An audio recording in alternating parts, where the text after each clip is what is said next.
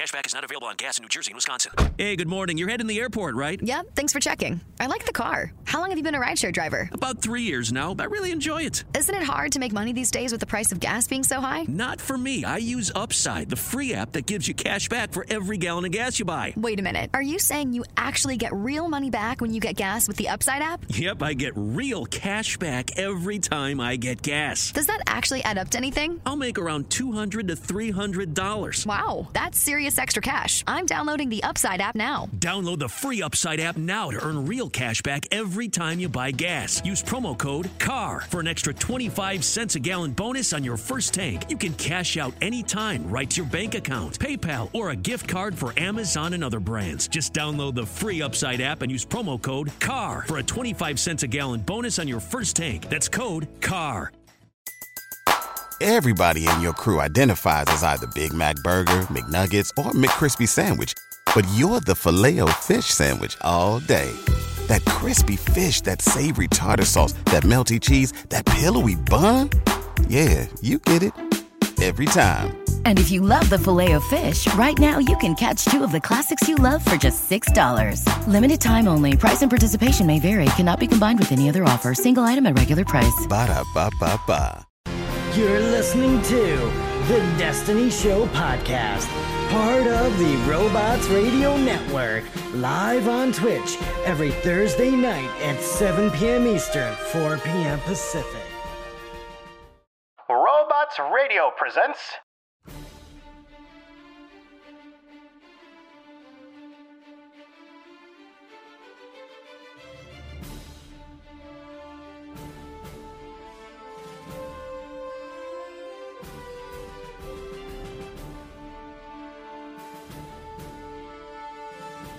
Hello, Guardians, and welcome to the Destiny Show podcast. I am your host, Cornholio, and you are listening to episode 23 of the Destiny Show podcast. And tonight we have a very special guest on the show, CJ Gibson from IGN's Fire Team Chat, and we'll learn much more about CJ and what he does at IGN. We'll discuss Destiny 2 this fall, all the latest news from Bungie. We're going to talk about some Eververse changes, Iron Banner, and much more. You will not want to miss this episode of the Destiny Show podcast. And as a reminder, you can find the Destiny Show podcast on all of your favorite podcasting apps. We're on Google, Apple, Spotify, Stitcher, Podbean, and the list goes on. And you can also find us on the web at www.destinyshow.com, and you can find us on Twitter at The Destiny Show. So I guess we're going to begin the show by welcoming, as always, my co-host, Shadow Price. How's your evening going? Oh, thank you for the warm welcome. It's going pretty good. I have to say it's been an awesome, pretty week, I guess. I put a grill together today, so I get to grill hashtag meat instead of just hashtag bread. So I put that tweet out earlier, too, and got a few likes on it. So I thought that was kind of cheeky. But also, too, just all the awesome things going on in Destiny right now. We're going to get into a lot of that. And there, with Bungie not putting transmog in, quote unquote, but it's basically transmog, like what's going to happen in the fall. So pretty excited about that. And with all the armor changes, with all the stats and everything coming to the game, it's awesome. Yeah, it feels like every week we're getting new information and new exciting changes that are coming to Destiny. And I can't wait to talk more about it tonight on the show. And yes, I also want to welcome our special guest tonight, CJ Gibson. Thank you so much for being on with us, and welcome to the show. What's up? That's the Fire Team Chat. What's up? FTC.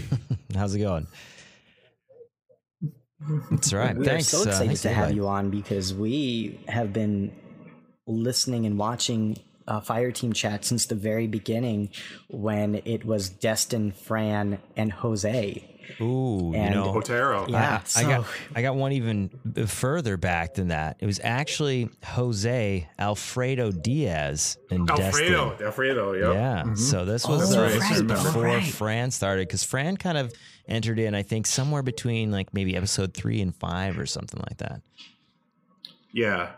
I think the first one I watched was you guys, I think after Dark Below dropped. It was like right at the beginning of 2015 or something. I know they were pretty early into it because we're on like episode 200 and something now, the low 200s. But is everything okay over there? Is everybody all right? Oh, yeah. Yeah, that's our end. Sorry. It's, but no, the fire trucks. Exactly. Appropriate for Fire Team Chat.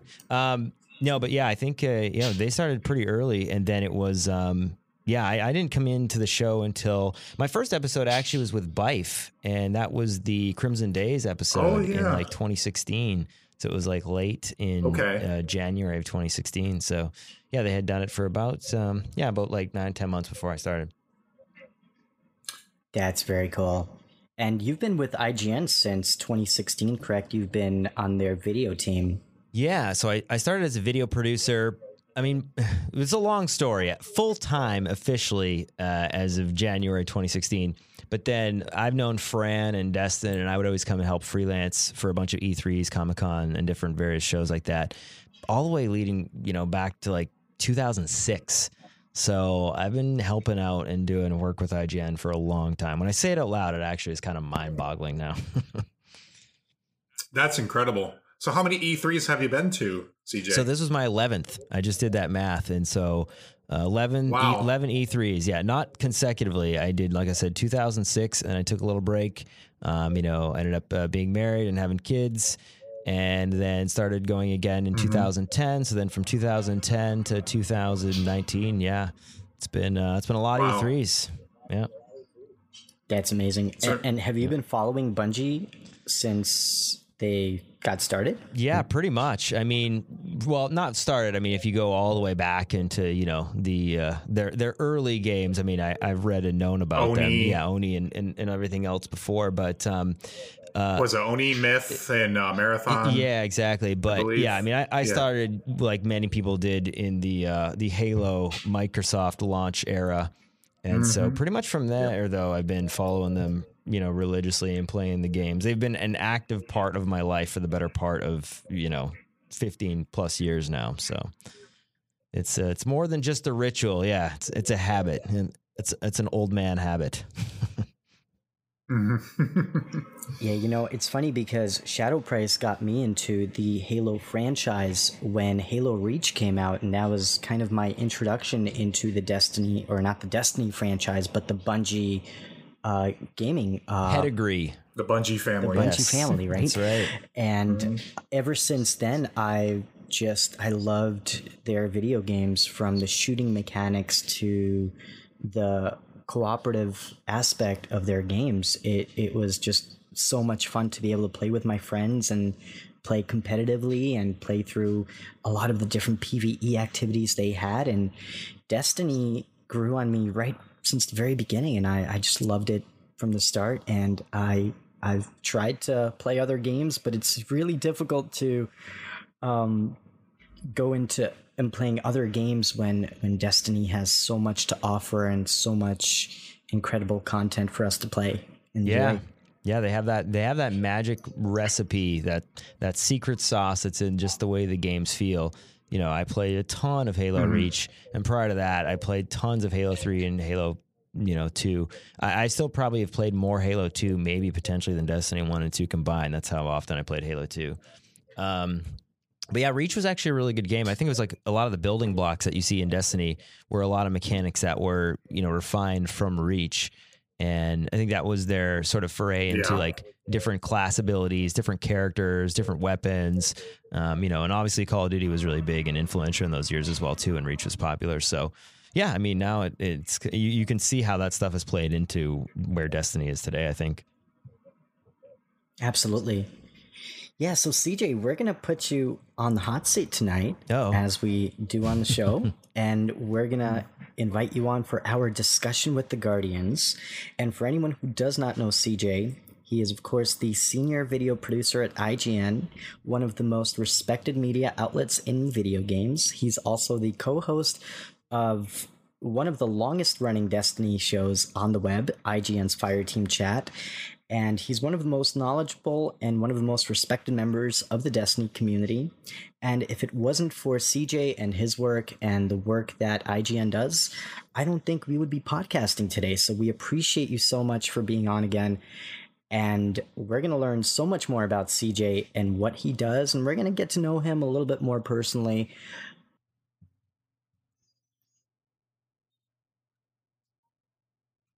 Well, I appreciate that. That is all those are very, very kind words. I definitely, when you guys say that out loud, that you wouldn't be podcasting today. I know there's a lot of other podcasts who've started, but yeah, I mean, I guess, yeah, like we were saying, just discussing a little earlier, we are at 200 and something. And it does feel like yesterday, even for me, since I joined, like I said, midway through, I think it was like 50 something episodes, but yeah, it goes by quick. Goes by too you guys fast. were the first ones, first podcast, the Destiny podcast that I tuned into regularly. Nice. And everything. So awesome. Like, yeah, definitely kudos for doing as long as you guys have. So well, thanks, man. Awesome. I do appreciate the kind words. We've been evolving as of late. I mean, big shout out, obviously, to to Destin, who's been there since the beginning. But yeah, we've seen some evolution the past 6 to 8 months. Fran's departure, and then Sean recently as well. Transitioned over into 100 Thieves. Steven is now working still at IGN, but in a different office in LA. And so, yeah, the show's it's evolved over the past a little bit. But I think Brian Malkowitz has come in to fill the void, and it's doing pretty good, actually. So we're still rolling. Absolutely. Yeah, and we love what you guys do, and I listened to your interviews during E3 with the developers at Bungie, and you guys were so professional and really on point with your questions and all of the content that you guys produce. It's really amazing that you guys are able to pump out content in such a professional, speedy manner, and the quality of everything that you guys put out is just top-notch. So we really appreciate everything you do for the Destiny community, and it's great to have you guys out there doing all the work that you do to keep the Guardians informed. Well, I appreciate that, man. Thanks so much. Yeah, absolutely. So, CJ, how did you get started in video productions and in the video games industry? Ooh, two-part question, I guess. It's it's weird. Sometimes people say, perspective or your the opportunity is just preparation meets opportunity, the luck expression there.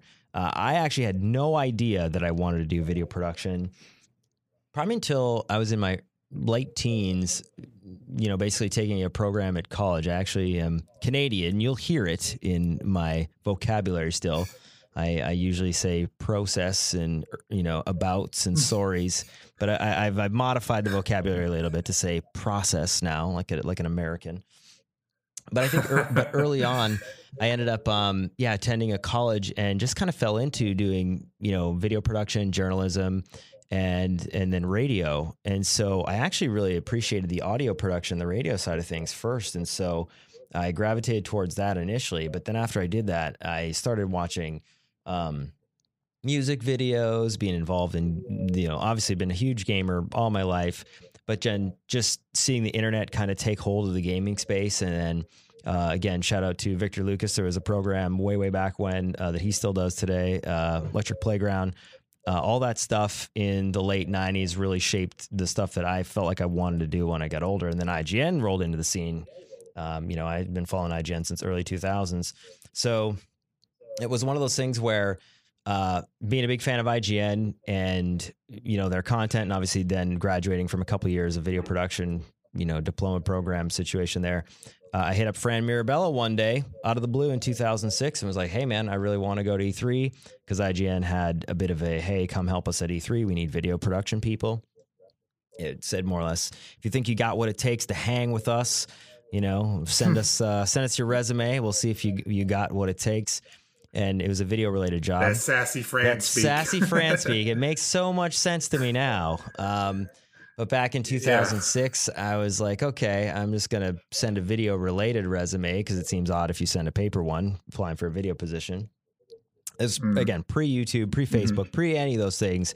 I had a website and I posted a video. Again, I've said this a few times. I would never show anybody the video now. And Fran loved it and replied to me within like 20 or 30 minutes.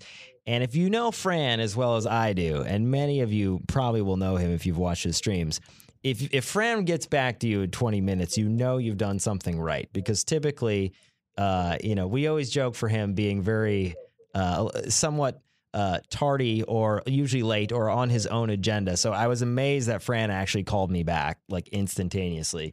And I didn't know who he was at this point. And he was like, hey, man, E3's in a couple days.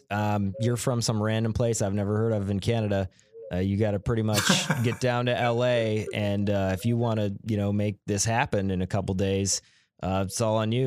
There's just, it's not like a paying gig. It's more like an opportunity. And they would cover the fee to get into E3 sort of thing. So really wanted to go to E3 really bad. And from, then on after that conversation and pretty much, bought my own plane ticket, flew down, got my own hotel and said, all right, I'm here. And he's like, you are crazy, but welcome aboard. So that was 2006.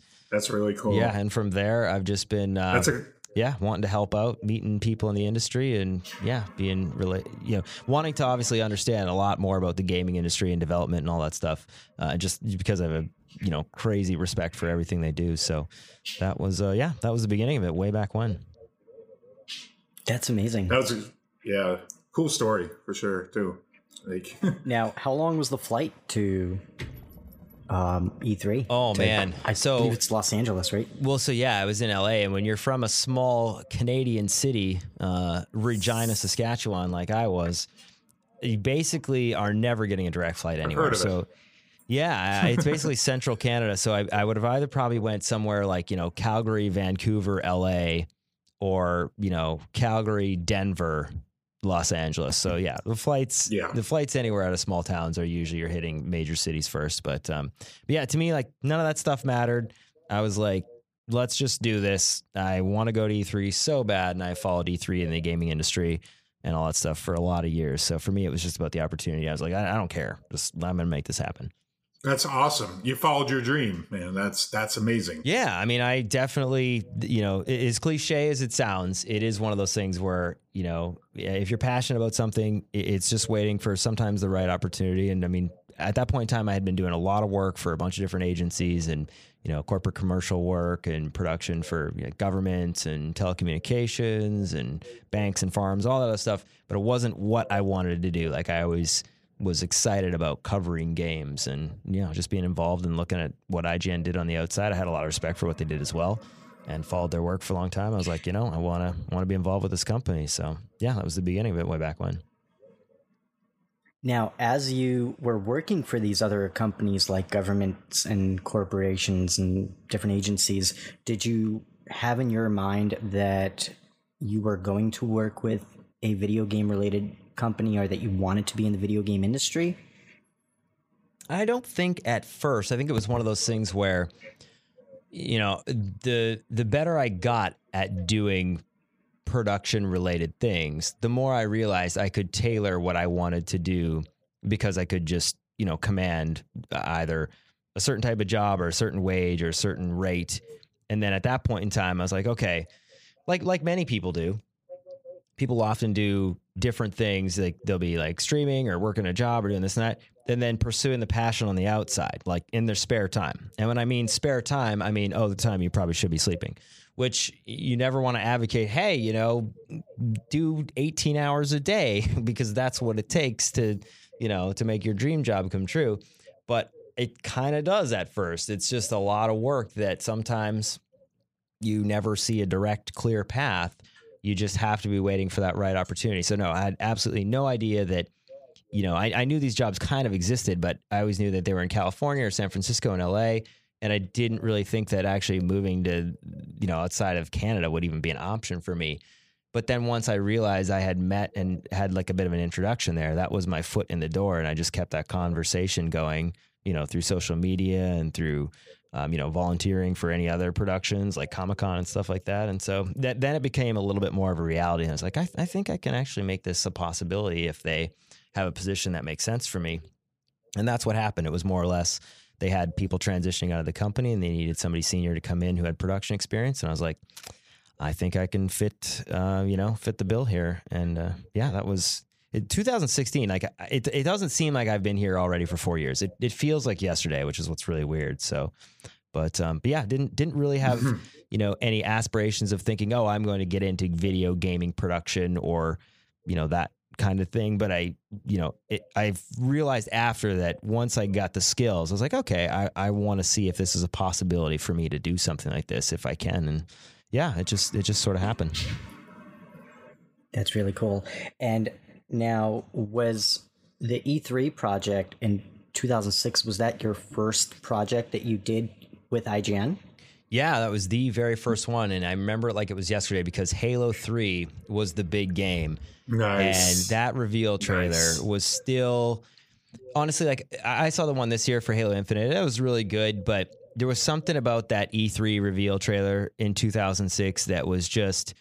like Halo 2 was massive, and Halo 3 just basically, took everything Halo 2 did and kind of perfected it. I still like Halo 2, the game, better overall, but the marketing campaign and the accomplishment of what Halo 3 was on Xbox and the campaign, I actually like the campaign better in Halo 3.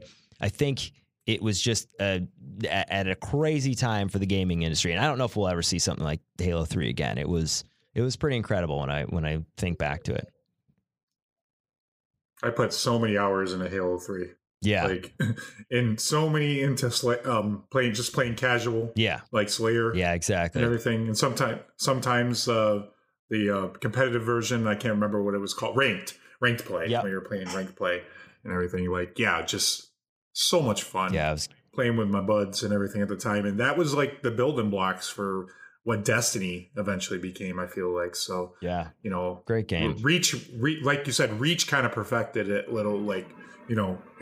the closest version of what we have to the modern day Destiny. Yeah. Everything. So, yeah, in many ways, Destiny feels like a evolution of what Halo was, and they refined the gameplay and the mechanics for the modern generation, and it's what we have today, and it's still kind of evolving as we speak and developing its own identity, so to speak. And it's really exciting where the game's headed. Yeah, I mean, I think that's the coolest thing about Destiny is that Halo always was very defined as like, your Master Chief, your shooter, it's all neutral ground, you're playing people with the same weapons. And then Destiny kind of turned that all on its head. And it's like you're a Guardian and, you can be different classes, you have different abilities. So there's a bit of a chess component to it that is... not every character on the board is the same, and it depends on how you play or your skill set or what you want to do and be. And then there's obviously like a PvE component to it as well, which is like totally not on my radar. That was something that I wasn't a huge campaign guy and into a lot of those other PvE style games. I was more PvP exclusively. So once I realized that Bungie took that special sauce and made it into a PvE game as well too. Like I love the PvE stuff. But I came into it as a PvP, first-person shooter guy. Definitely. And CJ, what is the most memorable Destiny community moment / IGN moment that you had since you got started? Oh, man. I don't think I've ever been asked that question before. That one's great. Who asked you that? That was myself. Oh, there you go. Okay, I wasn't sure that was submitted or you. That's one of our questions for you. Oh, man. So here's the problem. There's actually a lot, and they kind of all blend together now because they're all so good. Like, I have 3 kids, and anytime somebody asks you to pick your favorite kid, you just can't do it. You just cannot pick, regardless of how hard you try. So I'll give you a couple of them. I think... for me personally, probably the biggest one was Destin, Fran, and I went over to Bungie and actually did the IGN first. And it was I remember that. Yeah, there was a combination of, I think I had done Guardian Con and I had met some people at E3. Like, we'd met, I think, Scott Taylor at previous events at Gamescom. Luke Smith and Mark Noseworthy, we actually... talked to them at the reveal event for the launch event in May for Destiny 2. But then when I went over to Bungie to do the IGN first, the thing that I will never get over, it was kind of humbling and really weird, is that I've been a fan of the company for so long. Played, like, I can't even count the hours or the years, actually. It'd be years of my life playing games that Bungie has created. When I went there, when people actually said that they listened to Fireteam Chat, I was like, my mind was blown. I was like, oh my gosh, you know, that would not exist if not for all the hard work that, you know, all these amazing writers and designers and developers and creators, you know, their blood, sweat, and tears into the game for all these years. But for them to actually have said that they listened to the show and knew my name, even like that, I was not prepared for that, because I had been fans and, you know, I'd been a fan of all their work for so many years. So I know a lot of people, you know, or you feel like you know them because you've seen them in Vidocs and, you know, from afar, you've watched them on stage and stuff like that. But then to have gone over and had conversations during the IGN first, and then, you know, realizing that they, you know, listen to the show or did other stuff, like that was pretty crazy for me. Did you get to meet Dave Samuel? I did. Not only did I meet Dave Samuel, I requested specifically to interview him for one of the pieces. And at the time they were like, oh, I'm not 100% sure if he's available. Let me find out. I was like, No Legend is Safe. I've said this many times, was my favorite Vidoc, actually. I think it still is. I've gone back and forth. The last Shadowkeep Vidoc was really, really well done. But it was great. But prior to that, No Legend Safe. It had Fallen Saber music. They had the introduction of all the new Year 2 supers in Destiny 1. And just the moment where, you know, Mark Noseworthy is talking about all these new supers being revealed. And then Dave Samuel comes in, and the part where he's just explaining like the Hunter bow and the Titan, and he starts doing his Dave Samuel. I'm not even going to do the impression because we all know what a Dave Samuel impression is. But I was like, we need to get this guy in one of our IGN first, describing all the Titan super abilities and the Hunter super abilities. And he did it, and he's the most animated guy. I have so many outtakes of him talking about so many crazy ways to implement supers. It was hysterical. So we could only use a portion of it, but it was like my moment where I was like, oh, this is so good. This is Dave Samuel at his finest.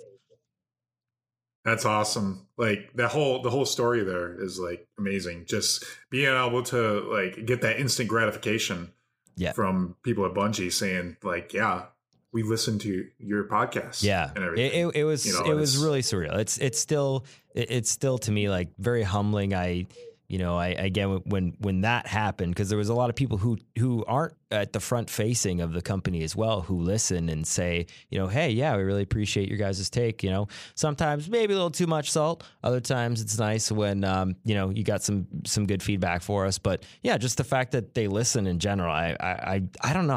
I figured they were like too busy working on the game, or like, oh, whatever. But I feel like they do that with a lot of community members, and it's great because I mean, even seeing Datto on there last week for the reveal, and obviously they're taking place in Guardian Con right now, and they just are, you know, they're involved in the charity stream and stuff like that. It's really good. Like I think they've done a really good job at, you know, being involved in the community with a bunch of different people. So it's it's really cool. That's really amazing. And yeah, I think that when you get that type of validation that, you know, the people you look up to and idolize, they watch your content, they've heard of what you do, like it's a very rewarding feeling. And I've kind of been having kind of the same feeling lately since we started podcasting, because we've had, you know, people come to us and say that, oh, I listened to the podcast, and it's like, really? You listen to us? Like, that's so cool, because we've been following you for the longest time, and we have so much respect for what you guys do. So it's such an amazing moment when, you know, especially with a company like Bungie, I mean, for them to follow and listen and really respect your work, it really means so much. So that's really amazing.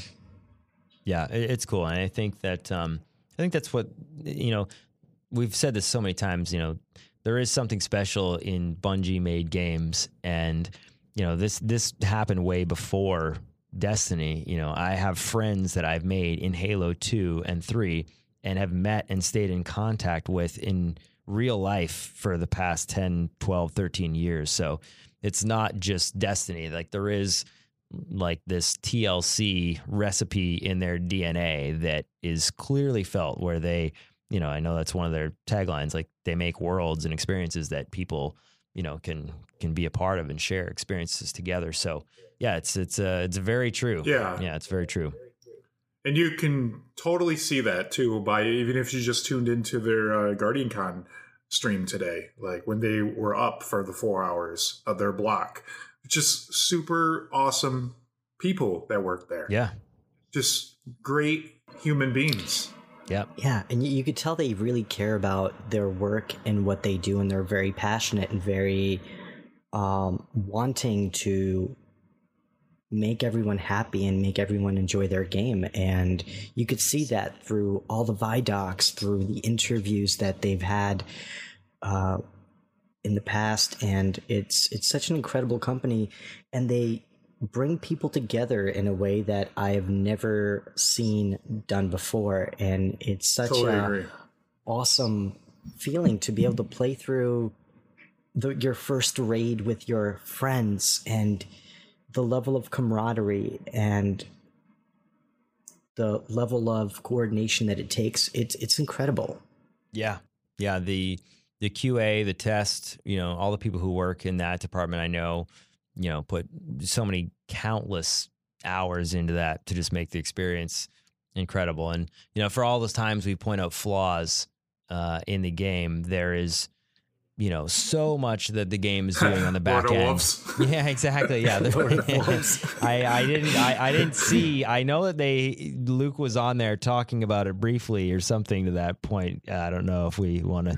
Or the woofs. Yeah. But that gun, I know it's wrecking. But yeah, those are the kind of things where, again, being a live service game, and obviously, with the success they've had, they've also had some setbacks too. So it's like they're pretty good at taking, the good with the bad. And obviously we've said this just talking just before the show, just, trying to make sure that I hate saying the We Are Listening thing, but trying to make sure that they're taking community feedback, but also, still being able to implement the things that they think are important and following their vision to what they want Destiny to be. And it doesn't always align with what everybody wants, right? I mean, there's a lot of people who have, different perspectives and interests in the community, as well as at the studio too, right? Yeah. So, yeah, I feel like this is the best communication that we've had with Bungie, I think, almost since the beginning of Destiny. It's funny you say that, because I still remember when there were leaks about roadmaps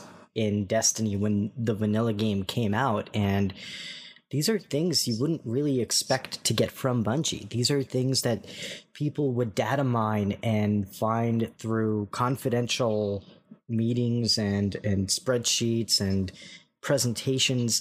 And now Bungie is the most open about the game and where they want the game to be in the future than they've ever been. And I love that about Bungie and about Destiny today.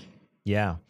I think, so we did a Vidoc, I think it's called The Vision of Destiny's Vision. It was the very first one we actually did for the IGN first. And Luke Smith actually said in that surprise and delight, there's a component of it that they want it to kind of remain a secret so that you can be surprised by it. And then he also mentioned the fact that, his first experiences in games, the things that he likes the most are the part where the game is new and you have that water cooler moment. You can talk to your friends and do all that stuff. And then Steve Cotton and Scott Taylor in the Forsaken Vidoc actually kind of mentioned that again. And they're like, listen, like we know that not all these are going to land. Like sometimes they're going to be received positively and sometimes they're not, but we're going to give it a shot. And then when you see things come out like a 0 hour, just fantastic. Those are the kind of things where you go, oh my goodness, so glad we didn't know anything about that. So I think there's always this struggle of wanting obviously to remain open with the community, but also needing to obviously keep some of it a little bit secretive or hidden, because there is some kind of mystery in, not knowing, and you wouldn't want to know the end of a movie. Right. So I actually had Scott Taylor call me out on that when I I actually asked him. I was like, "So I think this is gonna happen." He's like, "Oh, you don't want to know. Every time, like, stop asking me these questions." I was like, "All right, that's fair. That's fair." That was great. That exchange made me laugh like hysterically. It was awesome. It was so funny. It was so cool. And he's absolutely right. And I mean, I really like Scott. I've known Scott for 2-3 years now. I've done interviews with him at Gamescom, and he's been on the show now, like Fireteam Chat, as well as various IGN shows over the years. And yeah, he's just, you know, he is kind of a bit of a loose cannon. His Twitter feed is amazing. He should have his own reality show, but yeah, I mean, he's absolutely right. There's just those moments where, yeah, you don't always want to know everything that's happening. And it's the reason why I think that they're secretive about some things, right? Because they just want to, they want to have some surprise and delight moments for us. And then sometimes there's surprise and delight, and sometimes there's just surprise and not delight. But, you know, I think that's, it's kind of part of the game. And that's kind of the challenge with, you know, building a video game, because what most people don't realize is that when someone builds a game, it takes a lot of time for them to develop a new game, and for Bungie to be able to respond as quickly as they do to player feedback. It's actually pretty incredible for them to be able to work so diligently to correct a lot of the things in the game that maybe didn't pan out like they had hoped. Some would say it takes patience and time. No, I see what you did there. I've heard of that before. To Patience do it right and time. now. I like that. To do it right. So, CJ, what's the average day like over at IGN? Do you want to preface that with like leading up to E3 or post E3, or like maybe in January after the review rush? It really kind of depends on the month. So maybe I'll answer it like this. I've been here now for about 4 years. It's very cyclical in that, almost the way you compared to Destiny content, there's seasons. And right now we are going through what I consider the craziest absolute rush, busiest time in the entire year, because it's basically event season. So we're prepping for E3. I just found out that I'm probably going to Gamescom, trying to actually figure out. Gamescom, yep. Gamescom's coming up, and now Guardian Con is next week. So trying to, not 100% sure on that yet, but trying to lock that one in. It might be going at the last minute. And then the Comic-Con is the end of July. Gamescom's the end of August. PAX West is the early part of September. PAX West, yep. And those are all events and, things that we cover. And I'm usually part of the field, production team and the video production team that does a lot of the scheduling and the interviews and, conducting, all the video production related details. So, it's busy. And so there's just an average day is, walking in somewhere between 9:30-ish or so or 10, having morning meetings right off the bat, discussing everything that we're planning to do that day. And then it's usually a meeting or two with, my direct reports. So I have like a team that works with me, and then we kind of divvy up, who's doing what today. And we have a bunch of different shows that we produce, a bunch of different content, exclusive things that we're usually working on with other developers in the background. And then a combination of, then implementing and filming all the stuff. So it's a combination of filming and editing and production meetings and, but that's in the office. I am out of the office a lot. So I'm out of the office almost 4 to 5 months of the year on, miscellaneous trips I just got back from Vancouver. I was filming some stuff there.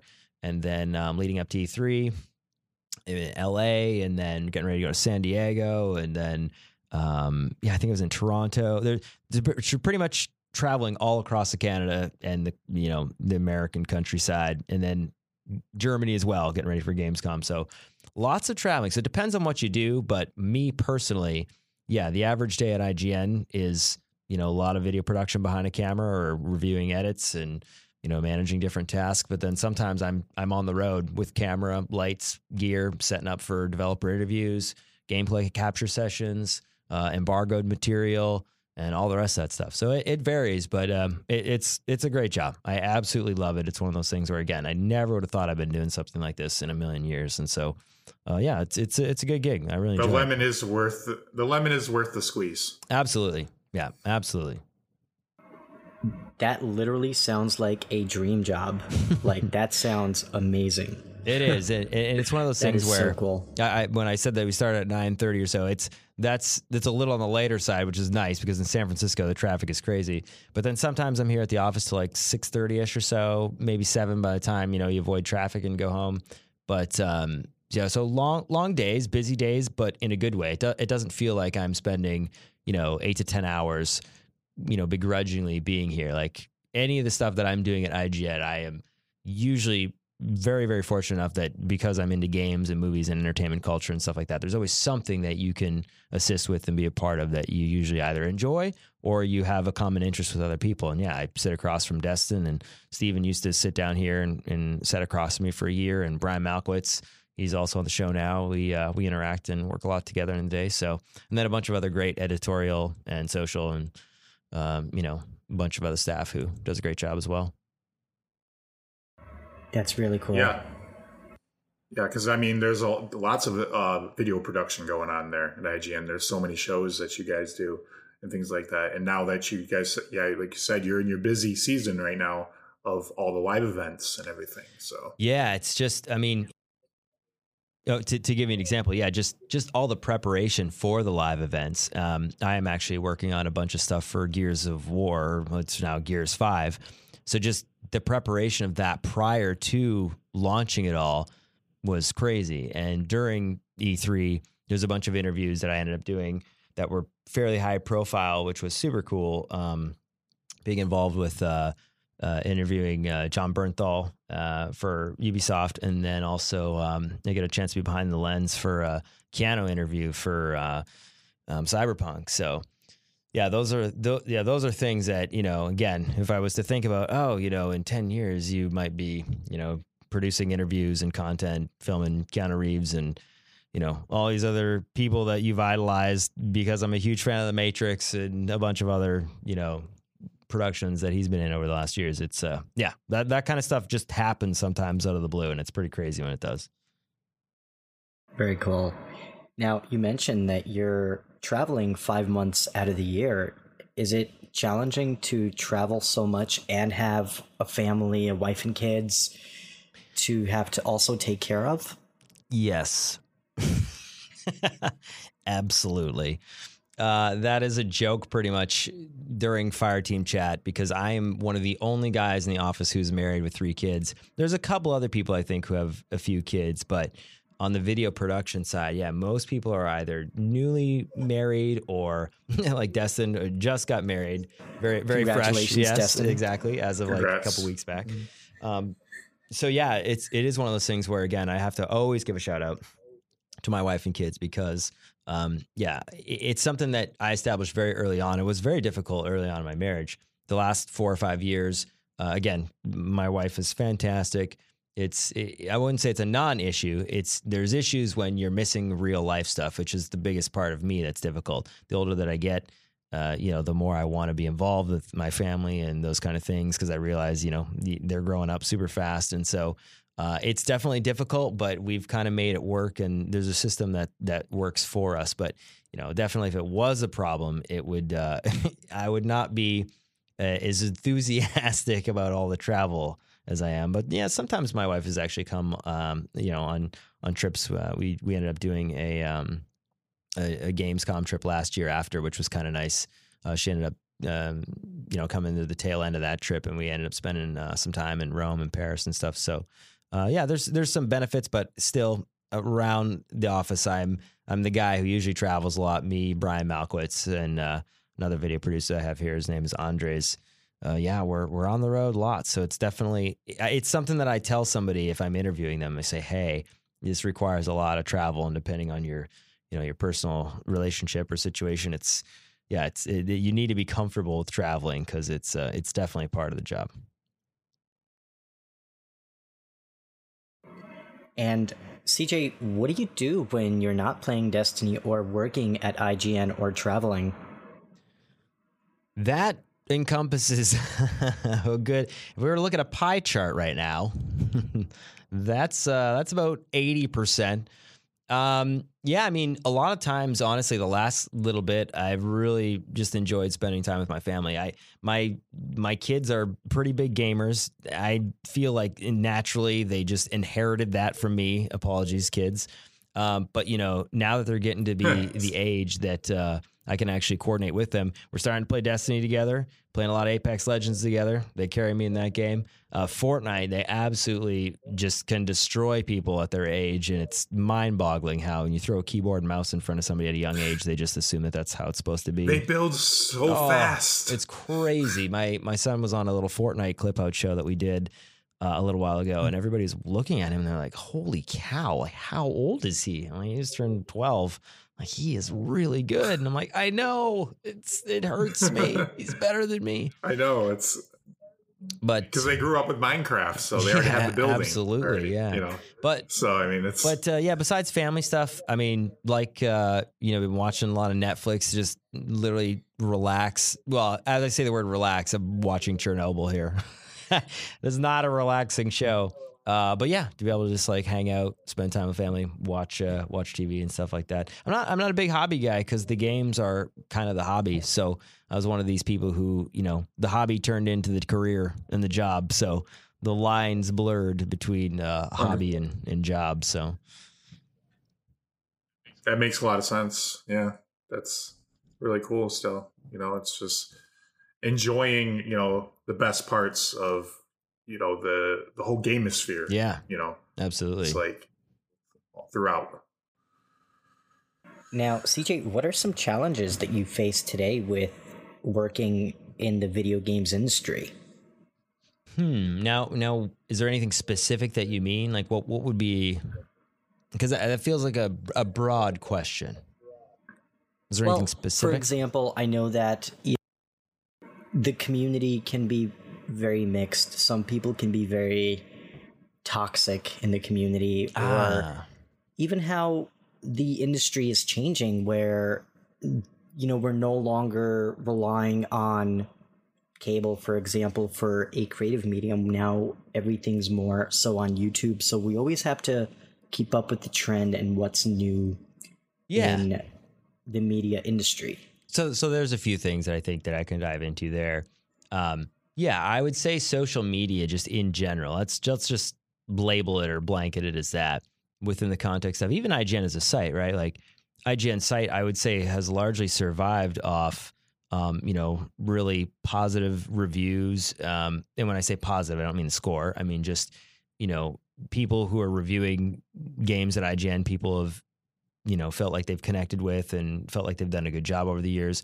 And that system is carried forward. IGN as a website obviously had a lot of comment and interaction on the site. And then since there's kind of been an evolution of, I would say, social media platforms. So from Twitter to Facebook and then YouTube and all the rest of that stuff, I would say the biggest challenge for us is trying to stay relevant in trying to figure out where do we focus our time and energy and attention to in what platform specifically, because, while the website I think is definitely, relevant to a certain age demographic, when I watch my kids on, Instagram, or if they're looking at Twitch or doing all the rest of that stuff, like they're a little young, they don't have an accounts and stuff like that, but they interact with other people and watch other people's content via those platforms, which is pretty crazy because even within the span of a year, I mean, it was only a year since Fortnite and Ninja were a thing. And that's still mind-boggling that sort of cross-collaboration with, A-list celebrity like Drake, and then the notoriety of Fortnite and everything that Epic is doing. And then it kind of correlating with just, people who are really invested into growing their own audience I think that was pretty incredible. Like I think that was just a moment in time that may never happen again. I think there'll be, new Ninjas and Tifus, and there'll be other people who are really sort of, representing a certain platform like Twitch or Mixer or whatever. But that may have been a peak that is there for a little while until some kind of new social media comes along, and who knows what that is. But yeah, just being on top of all those trending sort of products and platforms and trying to understand them and trying to relate to the audience that are on those platforms too. yeah, it's a pretty big challenge, I think, just in general for everybody, not just IGN. I think video games are like the most accepted like in society that they've ever been and everything up to this point. Yeah. It's like there's so many gamers across the world and everything now. Which is great. I think that was something that, within culture now, like for as much as Fortnite is probably, people are maybe over it in a way. Like I would say there's the other thing that's happening now. It's like, okay. It was super cool to see just, Fortnite dances, people understanding, oh, this is like a video game that, my kids are playing. Most of the time I would say to people, oh, I work in gaming. They're like, oh, do you play Fortnite? And prior to that, it was usually, oh, I've heard of Halo or I play Mario. So Fortnite. Or it was the Wii, or it was like the explosion with the Wii. Yeah, absolutely. In 2006 with Wii. Yeah. So there's always those like cultural moments where something comes into, consciousness of just everyday people who are not gamers. And I think that, that was kind of cool the way that Fortnite did that in 2017, 2018 there. But but like I said, it's just, there's all these things that are now a byproduct of that with, obviously, looking at streaming as a career and YouTubing as a career. And, it's super difficult. I think that just if you were to ask those people, and I don't stream for a living or we produce YouTube content, obviously within the context of working for a company. So I know that, I'm getting it in a paycheck, but I have a lot of respect for people who do that on a 9 to 5 daily basis. And that's their full-time gig. Cause I'm not sure if that is something that I could do. I'd imagine it's pretty difficult. Yeah, we had James Work on the podcast, I want to say 2 weeks ago and everything. And he's helped so many people in the community, being a raid Sherpa that he's helped almost like, I don't know, he's done like 5,000 raids. Wow. In Destiny 2. That's crazy. At least 10,000 Guardians is what that's crazy. And the fact that there are those kind of people out there who feel committed to doing that and having those shared social experiences with other people, I think is fantastic. Those are always my mantra for, raiding and, playing PvP matches is like, I'm super competitive and I want to win. And that's why like it kills me when I was not able to take part in some of the world first raids and stuff like that. Cause I was getting ready to go to E3. But I used to watch your trials matches. CJ. Oh, there you go. You saw the sweat. I was ready to, one last one for about 4 more hours until we got to the lighthouse multiple times. So yeah, those are baked into my DNA. So I understand all that, but then the reality of my situation is, when you do have a wife and kids and a 9 to 5 job and all the rest of these things, I do not like using those as reasons, but I have a lot of respect for people like Datto and Glad and anybody else who's committing the time to actually get into these, because it is not easy by any means. Yeah, we actually had Houndish recently on the podcast too, and the amount of work that he puts out, it's incredible. And he's like a one-man show, so it's crazy that you have such dedicated content creators, especially in the Destiny community, who work so hard to produce such incredible content. And it's amazing to see a community gather in such a way and to do so many amazing things within our community. Yeah, and I actually listened to that podcast, and I think I don't know how just personally, but I think we've met just briefly in passing, I think at E3, and that's another thing when you were asking me about those Destiny moments. I mean, Guardian Con was another one, my very first Guardian Con when we did Fireteam Chat there live. Just actually meeting so many other people in the Destiny community, face to face after having followed them on Twitter and watching their content. Yeah, like meeting Cosmo, meeting Destin, sharing a beer with Fran was awesome. It was such a great time. Just that's awesome. Hanging out, chatting with absolutely. Them. All in this sort of shared really cool. interest thing is super cool, and that is definitely another moment as well too. Just being able to be a part of this thing that we all kind of enjoy doing, and are all excited to play and be a part of. Yeah, I would love to attend Guardian Con. This year probably won't work out, but next year I'm going to try my hardest to attend. I know Shadow Next year. Price was in Guardian Con back when it was called Destiny Con. Remember that? Right. Yeah. Back in the early years. And it was... I met Cosmo. I met Triple Wreck there. I met Destin. I met Fran. It was a really cool moment. I met Mesa Sean and people from Guardian Radio at the time. Yeah, nice. And everything. So that's super cool. It was awesome. Yeah, last year actually, me and Shadow Price went to our very first gaming convention together. We went to PAX East, and it was such an amazing feeling to be surrounded by other people who love what you're passionate about, who love video games, who love to make video games, play video games, share video games. And it's just such an awesome feeling to be around like-minded people who love what you love, and to get a chance to experience all the new games that are coming out and get to shake the hands of the people who make the games that you love to play. Such an awesome feeling. Absolutely. I mean, that was basically my tweet from just a couple days ago. I got a chance actually, well, besides having Scott and Raylene and Deej on the show there, big fan of the Respawn team as well too. They, obviously Titanfall 2, a lot of them have done, many Modern Warfare or Call of Duty games. And then, just them taking that same kind of passion, energy, and putting it into the Titanfall franchise, as well as now Apex Legends.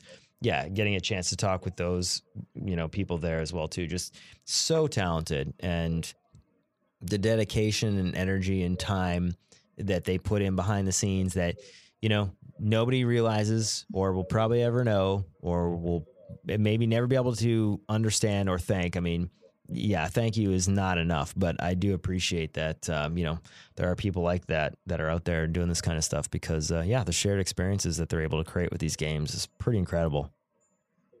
Yeah, absolutely. So, CJ, what would you say is your proudest life moment so far? Oh, the problem is this is where the dad of me comes out. The dad of me will always say, being married and the birth of the children. It seems cliche, but it's very, very true. Like, you'll never forget that moment of, my son being born. It's just, that is the... Nothing will make you cry faster. Exactly. Nothing will make you cry faster and lose it than, exactly. I don't know what it is. It's just something where your life flashes before your eyes in a span of like 5 seconds, and you're like, what is happening? But yeah, I mean, Do you know what I'm talking about? I know exactly what you're talking about. Every single one of my kids, I bawled my eyes out. Like, and at different times. Like, it's not always, in the moment. It's maybe a day later or a week later, or when you're sneaking in to just look at them sleeping in a crib. It just, there are different times when it happens, and then you just lose it. And it's happened to me 3 times in that regard. But if you're talking, career-wise, I'm not sure. It's funny. I've had now a few things. I mean, I'll say maybe one of my most memorable ones that I've had was when I was at E3, I think 2010, and I think the DS was just announced. Obviously, being a gamer, being a huge fan of... Oh, yeah, 3DS, yeah. Nintendo, 3DS, yes, thank you. Being a huge Nintendo fan for many, many years, getting a chance to meet Miyamoto and interviewing him, with a couple of people from IGN and being behind the lens in those interviews. Like that. That's amazing. Yeah, that was one of those things where of all the people I've met and interviewed, I don't get... I'm not the type of person to get starstruck, but when I've spent a good portion of my life playing Mario games and Zelda games and all the different franchises that that Nintendo has created, and you understand obviously the influence that he has had over that IP and that, what that system has meant, culturally now in our lifetime, and all the influence he's had in the industry. Just meeting him and just, talking with him for a few minutes and being behind the camera lens to actually film interviews. And I've now done that, I think 3 or 4 times. I've met him on 3 or 4 different occasions. I was also at the Switch launch as well too. it was him and Aonuma, Breath of the Wild creator. Those are some pretty special moments when I look back at them, just knowing full well. Yeah, that's amazing. Yeah, like I've always like there's even a gun in Destiny named after Miyamoto. It's called Bronze Miyamoto. Bronze Miyamoto. And it was in D1. I remember somebody saying that, and I wasn't sure if that was legit or not, but I do remember that. Mm-hmm. Yeah. So, but yeah, so I didn't forget it. It's just one of those things you don't forget, when you see it. Yeah, but those moments, I mean, I've always appreciated just being, I'm not a huge, when I do Fireteam chat, actually, it's very weird. I am not somebody who really is an in front of the camera type person. I'm, my personality is a little quieter. I have an opinion, but if, you disagree, I don't care. Like, I don't need to fight or combat or get amped up about whether or not I'm right or wrong. I just have my opinion just from my life experience. And when you get a chance to see and meet those people, yeah, I love being the fly on the wall, just listening to, those moments of, they created these games and these moments because of their childhood experiences of, Miyamoto said one time, like going in a cave and, just the sounds in the cave and the stuff that, he saw there. It was like a journey and experiencing. That's a little bit of what like Link is, right? So yeah, all that stuff and, watching somebody describe it and then seeing it in, video game form with like music and art and story and design and, the complexities of all those games. Like Link to the Past is actually my favorite game of all time. So when, you've played that, and then you actually have met some of the people who are involved in that creative process, it's super cool.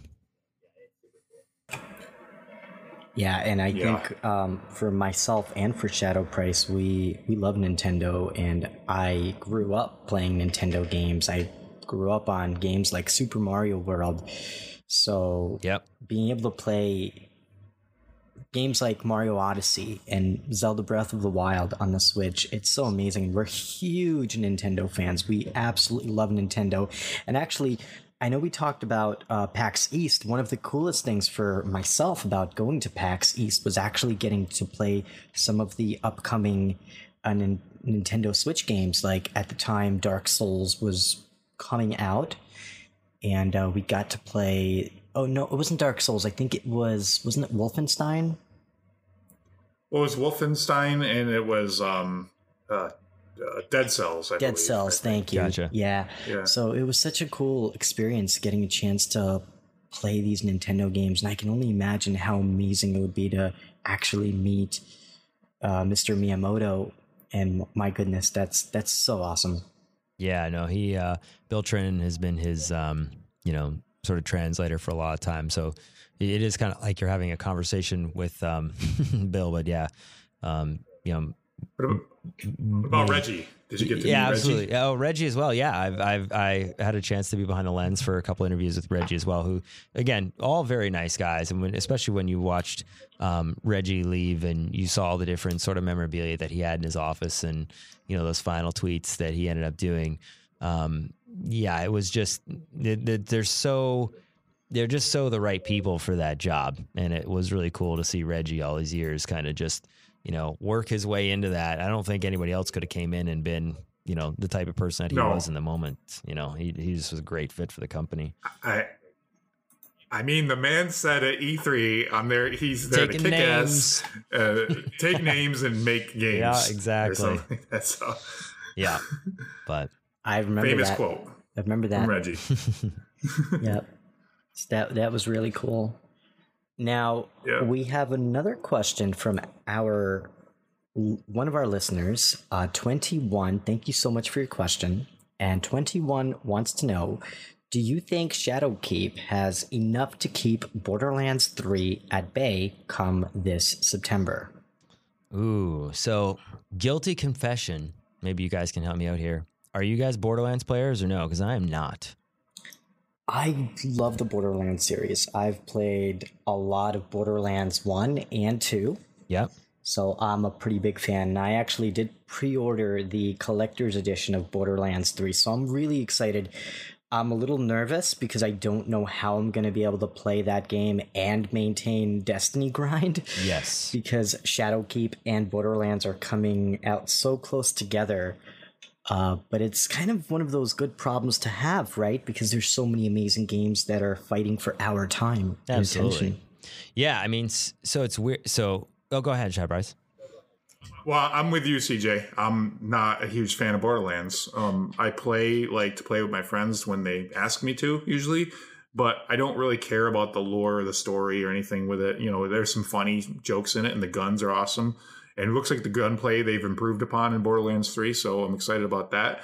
But my heart's more with Destiny, I have to say. Yeah, and I mean, here's the thing. I have nothing against Borderlands. I just didn't get into the series. It was not one of those things where I didn't enjoy it or I didn't like it. I'm guilty of being one of these people who kind of tries it for a little bit, and then if it doesn't like catch on right away, and you're right, the absolute problem is I've always been invested either in Bungie or, you know, Titanfall at the time, playing even Call of Duty and a lot of those other games. So I've always kind of been like a shooter guy, which is a little bit weird that I missed Borderlands actually, but I know that there's not the PvP component the way that it has traditionally been in my brain, you know, the way you'd play a first-person shooter.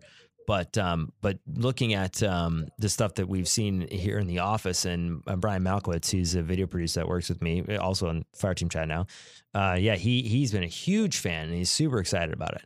And so, I mean, I think, so to answer the question, I would say that does Shadowkeep have enough to keep up with Borderlands 3? I think still two different audiences. This question, you know, you could replace Borderlands 3 with Division, Anthem, any of these other games that have come out in the last 6 months. And I think that it's good that they're around. I don't think it's a competition thing. I think the Destiny players will still be Destiny players. And if Borderlands 3 has enough draw for the PvE side of players that want that, I think that those people will obviously be gravitating towards what Borderlands 3 has to offer. But I think you'll have people, you know, who are into these type of games kind of bouncing back and forth between those two games anyways, if they're into just, you know, the lore and the type of game that they are. But I mean, it's funny every time that somebody talks about a Destiny killer, and then that question is not, I don't think it's stated that way, but nothing's been able to do it. I still think that, think that it's just, you know, the fans of that franchise will go there and play it. And then fans of Destiny, if they're the same people, they'll just ebb and flow a little bit back and forth depending on, you know, what's there. But I am excited about Shadowkeep and the Moon and a bunch of other stuff that we're going back to. And if it is anything like Forsaken was, you know, I think that, I mean, I was playing Forsaken for a lot of months. It was really well done. And a Black Garden raid too. Yeah, exactly. That's so exciting. Yeah. And the nightmares, like, what's that going to be like? That's so exciting. No idea. Yeah, I think that, you know, and Eris coming back as well, I think that has a potential to be very cool. I've often said on the show that, and I mean, maybe you guys can help me out. I don't quite understand it, but I know it's legit. I see this in our comment section, but I don't know if it's people who are playing the game or if it's just people trolling that, oh, you know, it's reskin, reused content. It's absolutely not. I don't agree with that. Yeah, I don't agree with that. You know why I don't agree with that? These are planets and worlds. You know, you can't just say, oh, we're bringing it back, and it's like, oh, you know, it's like a same level or anything like that. These are worlds. They can go to other places in the world, or in the on that moon, or on, you know what I mean? Yeah. So I don't understand why people get upset about that. Yeah, I've never quite understood that, but it's something that I see, and so I want to acknowledge that there are people who feel like that. I personally don't. I would understand it if Destiny 2 was, oh, hey, here's the 5 planets that were exactly like Destiny 1, and we're now just calling it Destiny 2, and there's a new upgraded weapons. But it's not that. And I have a feeling that the moon will be some of that. I think it will be a lot of the same locations that, you know, we've woken the hive. And, you know, but I want those things. Like, I want those little bites of nostalgia to make me remember what Destiny 1 was. It's the familiarity and everything, that, you know, the connecting tissues that is, you know, brings all these worlds together and all these stories and things like that. Like, these places didn't blow up or anything like that. They're still there. Yeah. You know, there's no reason why we can't go back there because they've changed over time. Mm-hmm. And so from that standpoint, I think that, the moon will be pretty cool to go back to. It was always my favorite destination in Destiny 1. And, Yeah, I'm really excited. So I don't know what Shadowkeep has to offer from a gameplay content standpoint, but I'm excited that they're bringing out a couple new, PvP maps like they redone Widow's Court. That's coming back. There's probably going to be, obviously, like we said, new raid, new campaign, and now the little announcement there about the armor in the Eververse, Armor 2.0 and everything. It's I'm excited for the stuff that they have coming up, as well as all the cross save and the different kind of features and implementation of things that they've been talking about the last week as well. Yeah, and I think this is one of those situations where you can't really please everybody in the community. You're always going to have individuals who may not be happy with the content they're producing. But I think that if you're a Destiny fan at heart, if you've been playing from the very beginning, I think for them to reimagine the moon, it's actually a very cool thing because it allows you to go to a familiar area, but it's different now. It's been taken over by new enemies, and it's much larger now in size. I think they announced that it's going to be double what the moon was before. So I'm really curious to see what additions they make and what changes they make to the moon, and even to see characters like Eris Morn coming back. That's very exciting because these are familiar characters from the past whose stories haven't fully been told yet. So it's going to be really interesting to see how they develop those stories and how they piece everything together. And I'm so excited to go back to the moon personally and to see what's changed and how the story will evolve this fall. Yeah, and I want Venus next because Venus is my favorite. Venus location. is pretty. Venus is pretty good. I liked Venus as well. I feel like Nessus was a little bit of the Venus. Got the Venus treatment, but not quite the same. Yeah, but I love the color palette of Venus. Yeah, I do too. I love the color palette of Venus. That's exactly what I was going to say. The color palette of Venus with like those, earthy browns and orange tones with green. It was, it was really good. I think Venus would actually be my second favorite. I like the moon and the music. It was good. The music in Venus with the Vex and everything like that. Yeah, the moon was just the only place I feel like in Destiny that was very visceral and a little bit frightening. And I still think that because you had the hive burrowing down. Absolutely. And exactly, as you mentioned, burrowing down. Dark Below, not maybe necessarily my favorite raid, the Crota raid, but the most special. I played the Crota raid the most because I could pretty much solo it. And when you had to do the lamps as a hunter, Viz hunter, it's still one of my favorite moments where I remember that. Yeah, my teammates were all down. I'm like, "Don't worry, guys, I got you." And you just I got my don't touch me. me's. I got the don't touch me's. I got everything blink strike on, and just doing that moment in the first part with the lanterns and everything leading up to Crota was super cool. That will always be a very. I mean, I love Vault of Glass as well, but the Crota raid was pretty special still.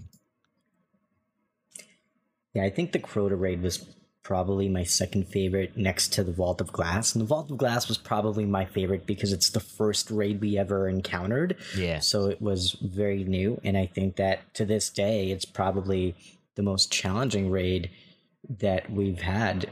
I know that we've had some other ones like King's Fall.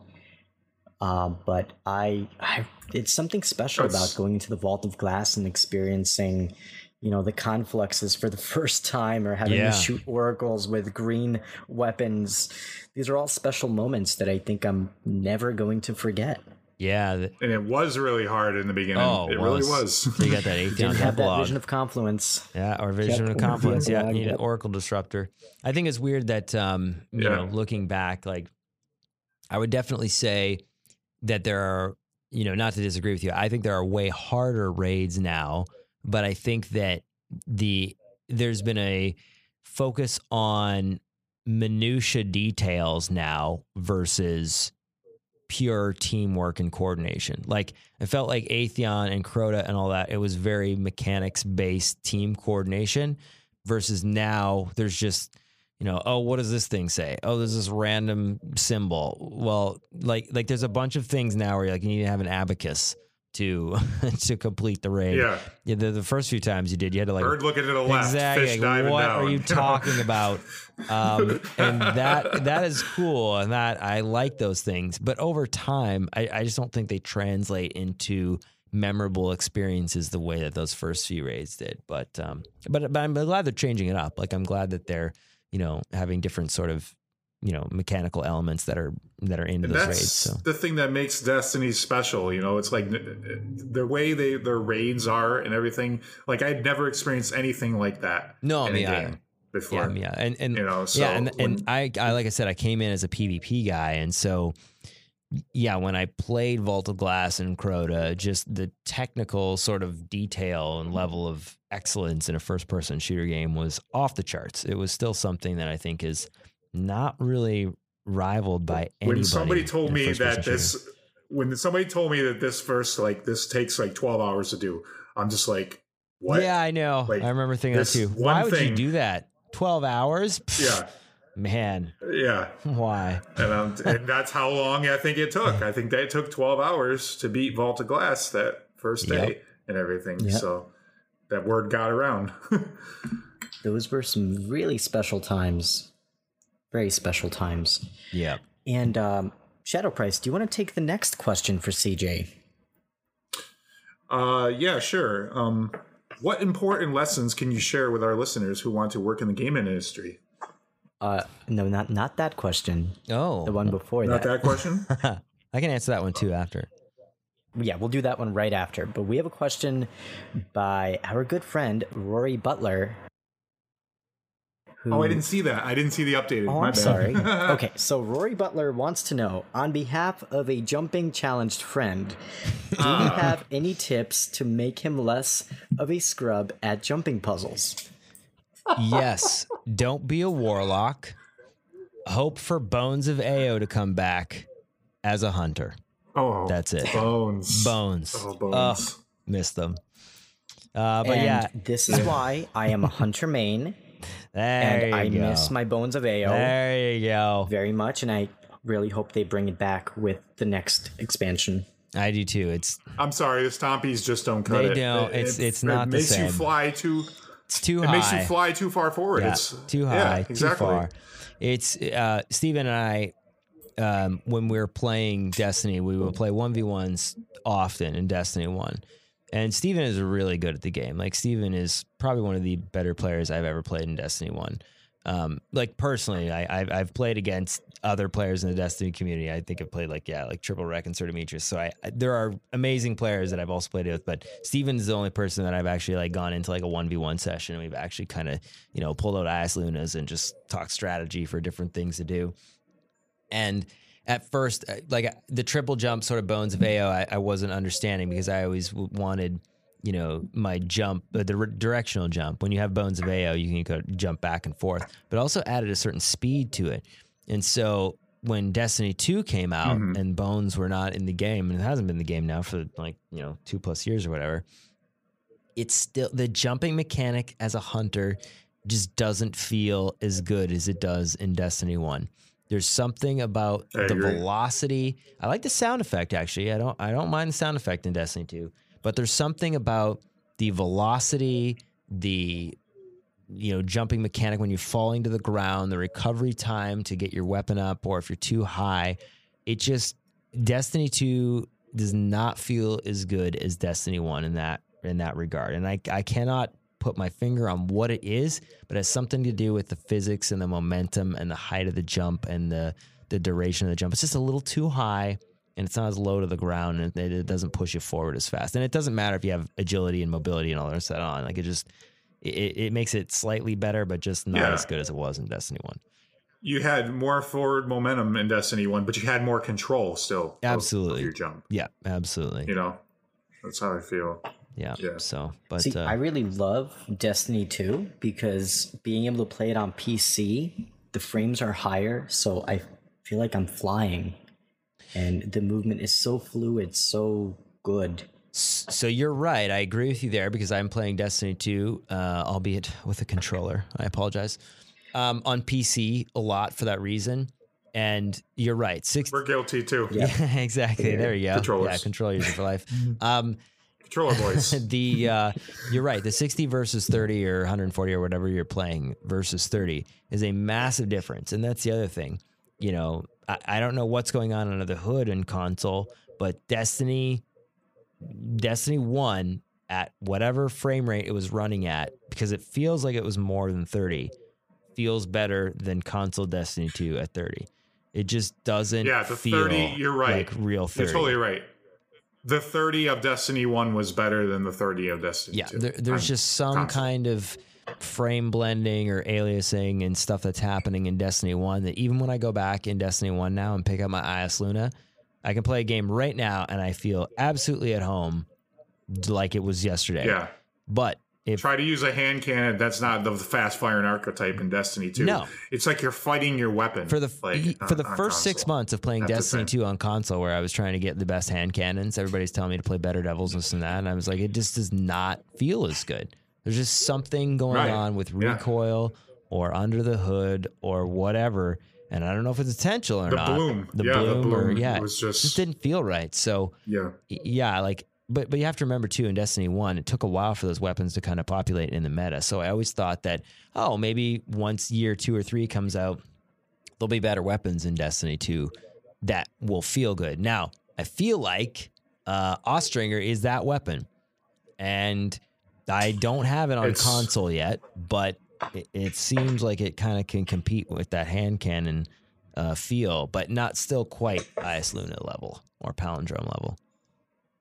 Yeah, it's not as crispy as IS Luna was and everything, but it's close. Yeah. You're right. It's definitely in the ballpark for sure. That was very minutiae. Yeah, I definitely miss the IS Luna. Yeah, miss it. Definitely miss that weapon. Now, we have a few more questions before we move on to the next segment.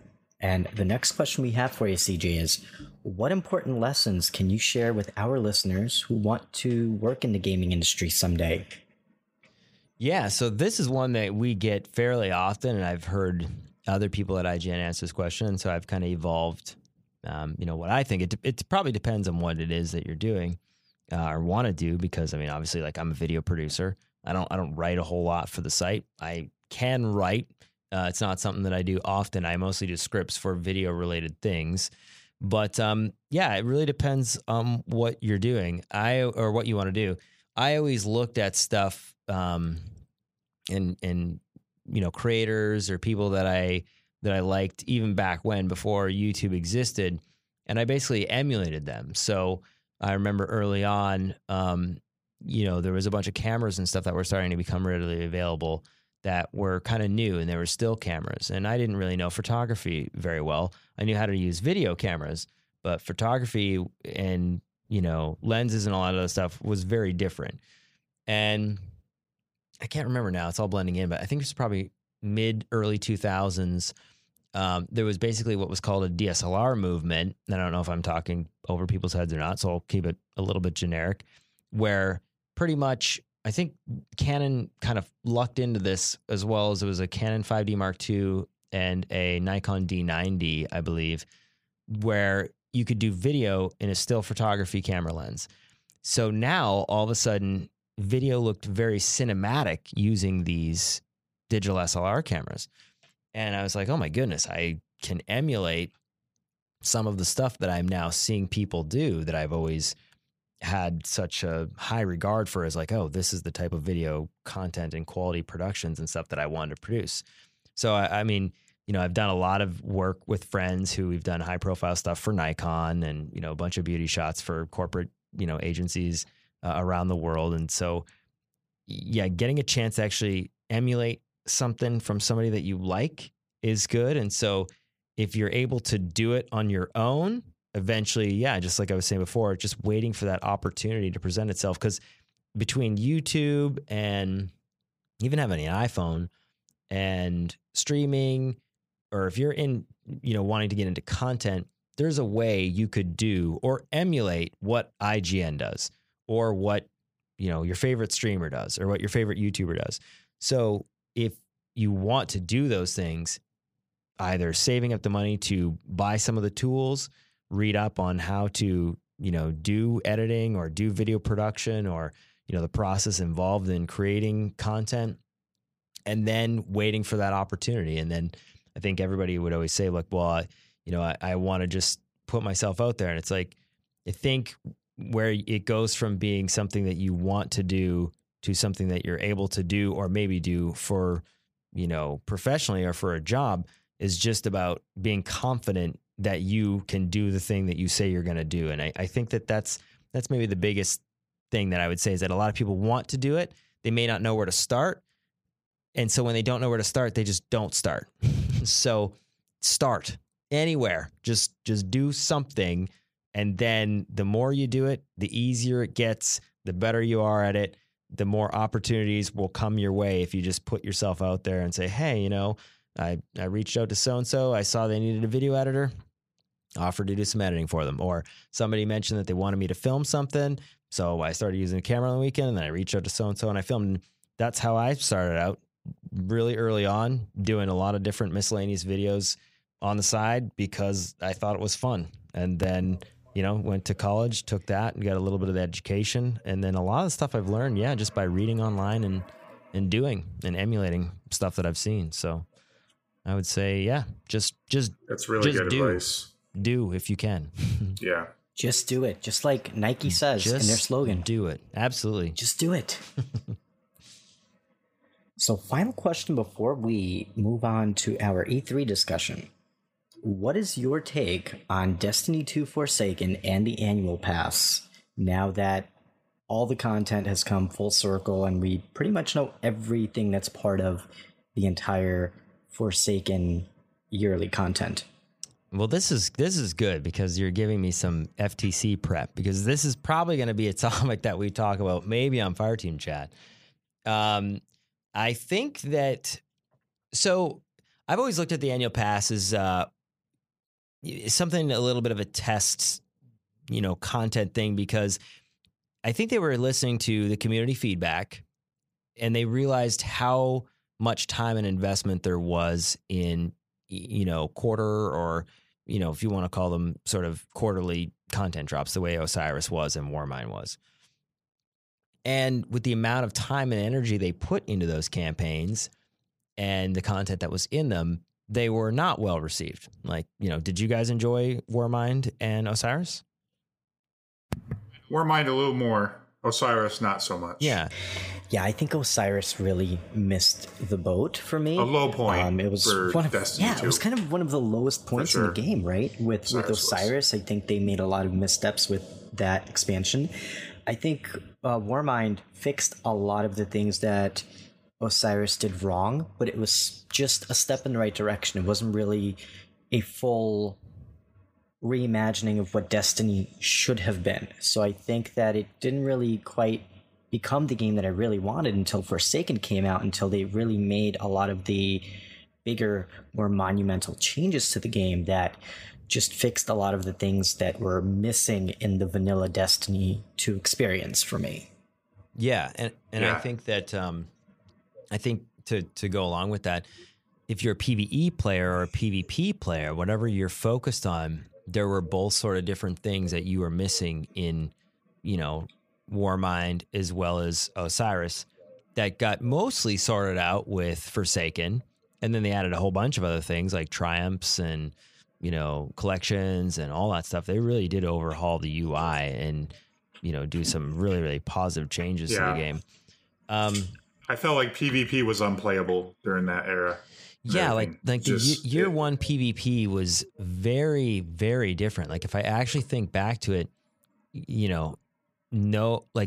we've said this a number of times, like 2 primaries and 1 power that was a dramatic shift that just did not really sit well with anybody. And I don't think that looking back at it, when you have all your power weapons, quote, quote, in that 1 slot, assuming that shotgun was a considered power weapon back then, you really did change the core of what made Destiny enjoyable in the PvE and PvP space.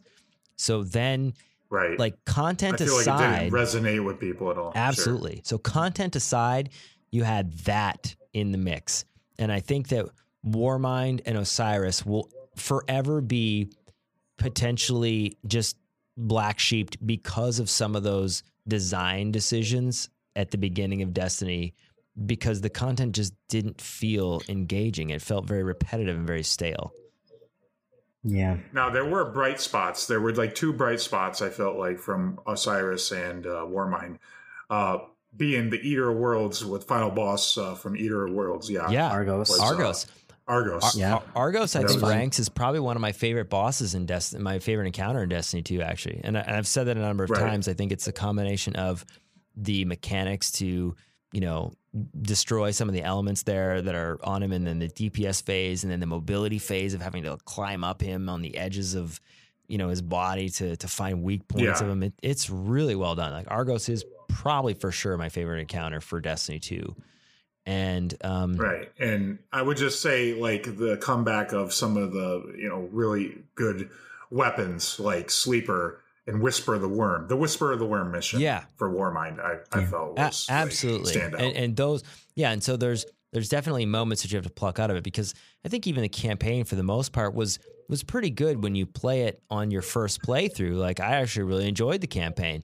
I was a little bit miffed that, I felt that there was going to be a second phase of Gaul. I just felt like, okay, here we go. This is the main battle now. I was waiting for to take out. I know. Felt the same way. Oh my God. Secondary Like he was Gaul. getting ready to final form. Like his true form and everything. So, and it's like he's dead. It's like, really? He's gone. That's it? Yeah. This See you was later. it? But I think when you look at that as a whole, and then even the reveal of the tower at that point, because that was a secret up till then, that true. part was awesome. So the campaign was good for what it was as a first playthrough and playing through once. But the strength of Destiny requires you to play those missions or those campaign elements over and over and over again. And they were not really accessible because they were tied behind Ikora's memories. And then there was no random drops, and there was no, like rolls in the loot. So there's a bunch of things in Destiny 2 Year 1, as great as it was, will just always kind of be marred by a lot of those other backbone sort of changes that they made.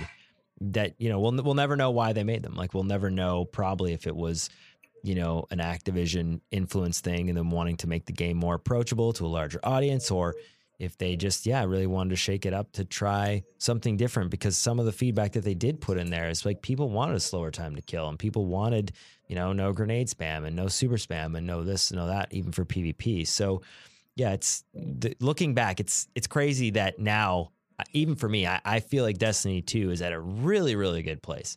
Like, it's really fun. Yeah. The season pass stuff it was good, but it wasn't enough of a variation of different content elements in it. I think looking back, it's just right. It was no strikes. Yeah. No more. No new strikes. That's no right. new Crucible maps. Yeah. No new Crucible maps. No strikes.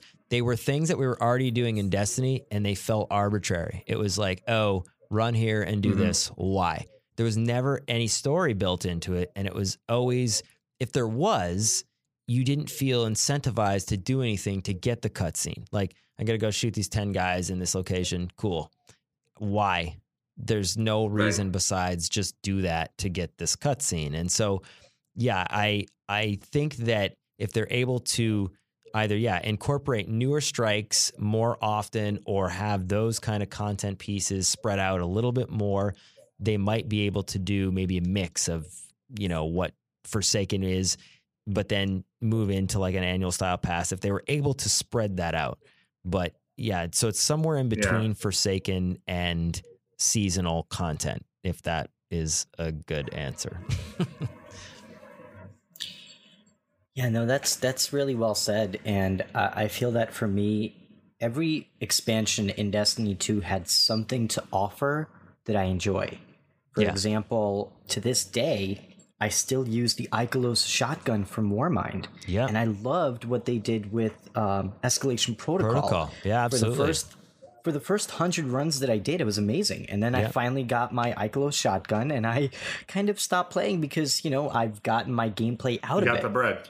got the bread. That's right. And I did get enjoyment out of it. And as we also mentioned with the Osiris expansion, it brought us Argos and that encounter, which was really, really awesome. They did such a good job with, in my opinion, with that whole raid layer. It was different, it was unique, and it wasn't as time intensive as some of the other activities that we would play during Endgame.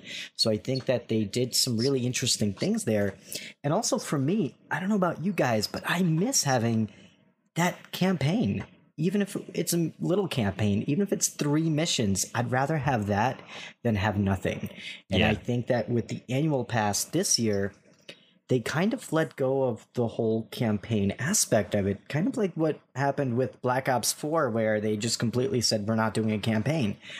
And I think that storytelling should be more interactive. It shouldn't just be, here, do this quest, and that's how you learn about what happens, or you just hear an NPC give you like a little speech and then you're doing missions or different activities. I think going forward, it's going to be a little bit of both, actually. Yeah. You know, they're going to have your story beats and your cut scenes and things like that during Shadowkeep, where you interact with Erismorn and things like that. And then I'm sure there's going to be the missions that are after, the story that will take place that won't be so cutscene heavy and things like that. And I think that's how it will go even further on the season passes, on the seasons and everything like that. Because let me just say, like, Menagerie is an awesome, really fun activity. And I think one of the best implementations of being able to choose your own loot that they've ever put into the game and everything. And you're also getting Callus in your ear the whole time while you're doing it too. Absolutely. So you're getting some of that dialogue and everything too. So, and I really like what they did during the annual pass with the Invitations of the Nine, where you did get some cutscenes and you got to learn more about the Drifter and the Nine, and they flushed out a lot of the lore that was missing before. And the way we got to experience that content, I think, was really well done. Right, because we never really knew exactly what the Nine were and what their plan was and everything, with Marasov and the Drifter and all these other sentient beings that they've been talking to. Yeah, so. and I like that stuff too. I think that the biggest challenge is that when you're doing the same content that you've been doing from year one, and it just feels kind of arbitrary. It just didn't feel rewarding enough of gameplay to warrant those cutscenes. I felt like it would have been cool had we have experienced something new. Now, again, I say this very selfishly, not understanding anything about development time and what it takes to produce campaign, missions and levels and strikes. And I know from talking to them that it takes an incredible amount of time.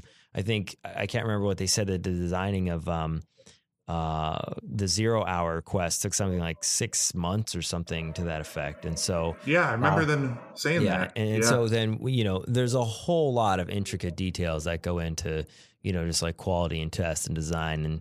And, so again, I'm sure Trevor alone probably took like a month and a half. Oh my gosh, who knows? Yeah. And so, so I'm very aware that everything that we say that we want, potentially with factoring in everything else that's going on simultaneously in the game, like the biggest thing that happens every time they make these announcements is like, oh, Shadowkeep's coming out, new planet, new destination, new maps, new this and that. And we were doing all that stuff in the background while we were doing the season pass.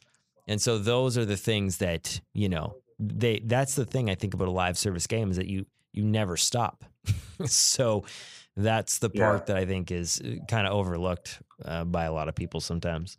And to piggyback off you were saying, basically saying that Destiny 2 is probably in one of the best spots it's been since launch. Like, correct me if I'm wrong, didn't they have like 1 million concurrent players last weekend? Yeah, I think I saw something like that. Right. Between the PvE and PvP activities, and that's awesome. And every time that a new raid launches or new content launches, it's super cool to come back. I love watching all the streamers dive in and do the raid race. Yeah. And, being involved in that stuff early on. It's really cool.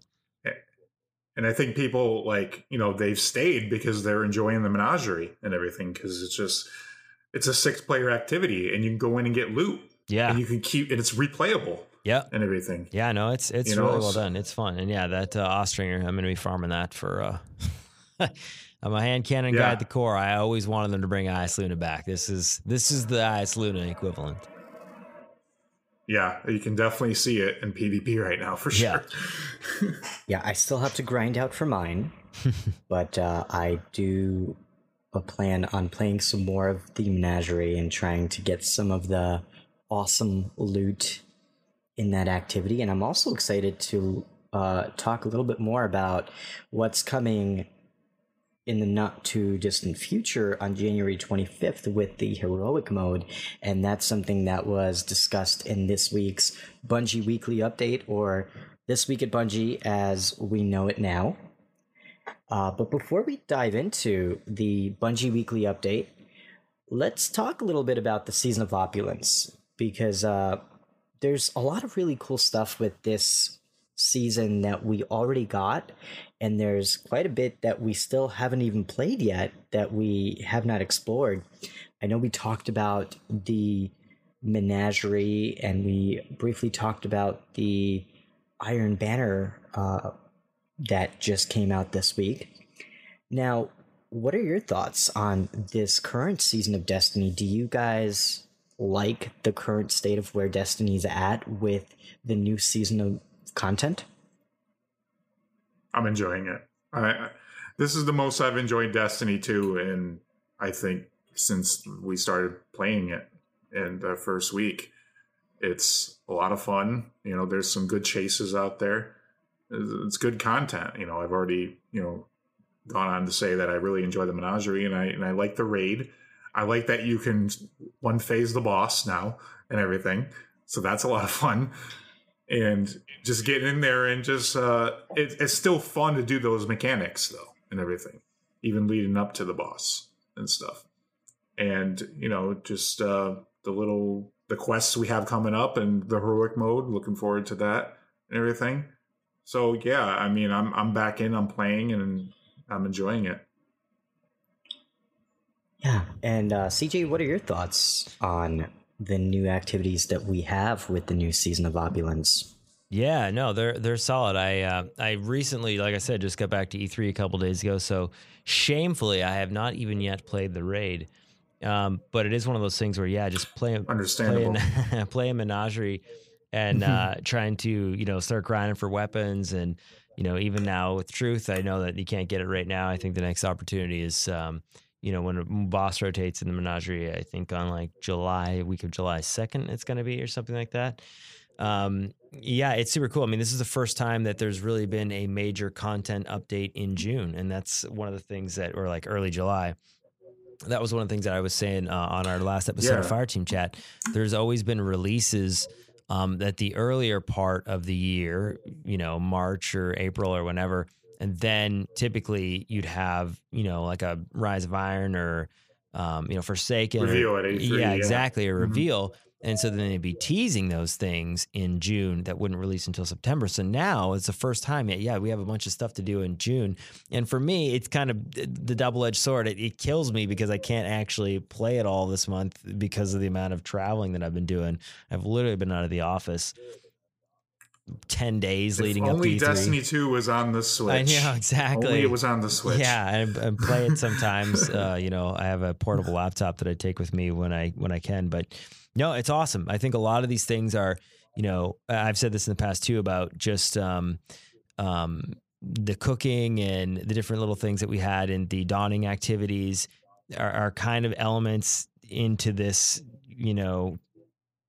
chalice sort of thing. And I think it's really cool. I think it's actually probably done the best that has been done yet in the game. And then just the loop grind for, what almost like what Black Armory was, where you could kind of, isolate the things that you wanted is even better and there's more depth to it and customization. So yeah, so far all the stuff that I have played, but I haven't got a chance to get into a whole lot, I'm really enjoying. And so this is great that this will totally carry me through September. And this was typically an empty month where you were literally just waiting around for the next DLC to roll out in September, sort of thing. So yeah, this is great. Yeah, I definitely agree with you guys. It feels like there's more to do in Destiny now than there's ever been during this time of year. And I think part of it has to do with them releasing a new raid that's so well done, and the menagerie that's, in my opinion, the best iteration of horde mode that they've done thus far. I think that the pacing of the activity is really, really great. And I also think that the rewards are really fun, and the way that you acquire the rewards, it's different. And it almost feels kind of like the first step into building Destiny as a MMORPG. It's giving you the ability to customize your weapons and craft your weapons. Yeah. And I really, really like this mechanic and the way that every encounter just flows. I think it's so well done. And they used the Leviathan raid, or not the Leviathan raid, but the Leviathan sandbox in the most perfect way, where it just comes together so well. Yeah, canonically, they just basically said the Hive basically set up shop down here and, like, created a bunch of, like, chitin, rooms of chitin and everything. So, yeah, and it was really fun playing through the Crown of Sorrow raid. We actually did play the first weekend that it was out, and it was a pretty challenging experience. But at the same time, I think that it was the furthest that we got to finishing on that first day. Yeah. And I think that was a really cool moment for myself, at least. And yeah, it was hitting the wall. We just hit the wall. Like, we hit that DPS wall, unfortunately. Yeah. We just didn't have it. And then, week later, like, now it's just like, it's going in there easy, getting done in a half hour and everything. Yeah. So. Yeah. It's a really fun raid. Those changes I really dug that they implemented for the first 24 hours. We've had that conversation on Fireteam Chat a lot about, when's the best time to release the raid? Like, 2 hour or, 2 or 3 hours, maybe after 6 hours, 3 days, 2 weeks. And, there's been a combination of variations for almost every raid. Like, Last Wish released pretty quickly, but not too long. And then, they didn't really communicate the power level until the last minute. And then Destiny 2 launch was a little bit different. So there's been a bunch of different ways that they launched the raids, but this latest one I thought felt pretty good overall. I felt like that was not too bad of a way to do it, and even the level capping for 24 hours I felt was pretty cool. I actually did listen to your latest episode of Fireteam Chat, where you guys did talk about the contest mode, and I very much agree with you guys. I think that contest mode really worked out really well this time around, and it was the closest that we got to having a leveled playing field for everyone who's competing for that world's first, because it almost became like the staple of Destiny. When the new content comes out, everyone is racing for that world's first title, and there's more on the line today than there has been ever before, with the award ceremony that will be taking place during Guardian Con to celebrate that world's first team, and those really cool belts that are being distributed too. Yeah, it's pretty cool. It's one of those, it's only, again, for a very small group of people, but it's the dedicated people, and it's pretty cool to watch those things transpire, even online. Like, I love watching it. Yeah, and I remember when Bungie, they sent out care packages to all of the teams that beat the Whisper mission. The very first team that beat the Whisper mission, they got a very special package from Bungie. And it's little touches like this that you don't often see in the video games industry, where developers go out of their way in such a really cool way to celebrate the players and the accomplishments that we have done in the game. And it's really, really cool to see that level of interactivity between developers and the player base. Yeah, I agree. It's, awesome. Yeah. Now, we do have a new week of Destiny content, and this week we did get a new Iron Banner quest line. Have you guys gotten a chance to play through any of that content yet? I think I'm at the third step of mine right now. Yeah, not yet. I have to get super kills and grenade kills. Yeah, I basically picked it up and was playing a little bit last night, but no, not enough time. That's the tomorrow and weekend grind. Yeah, same for me. I actually started playing Iron Banner yesterday with the new quest line. I'm slightly disappointed that we don't have any kind of a storyline with this. I was actually talking to Shadow Price weeks prior where I told him, like, I really hope that they give us a little bit of a story, even if it's not a lot. I'd love to see some kind of an introductory story to what we're playing. And I think that would be a really nice touch to it. I also heard that with the new quest line that it's pretty grindy in order to complete the entire quest. And we did have some friends who did complain about the activity just being too grindy just to get a specific set of armor. Yeah.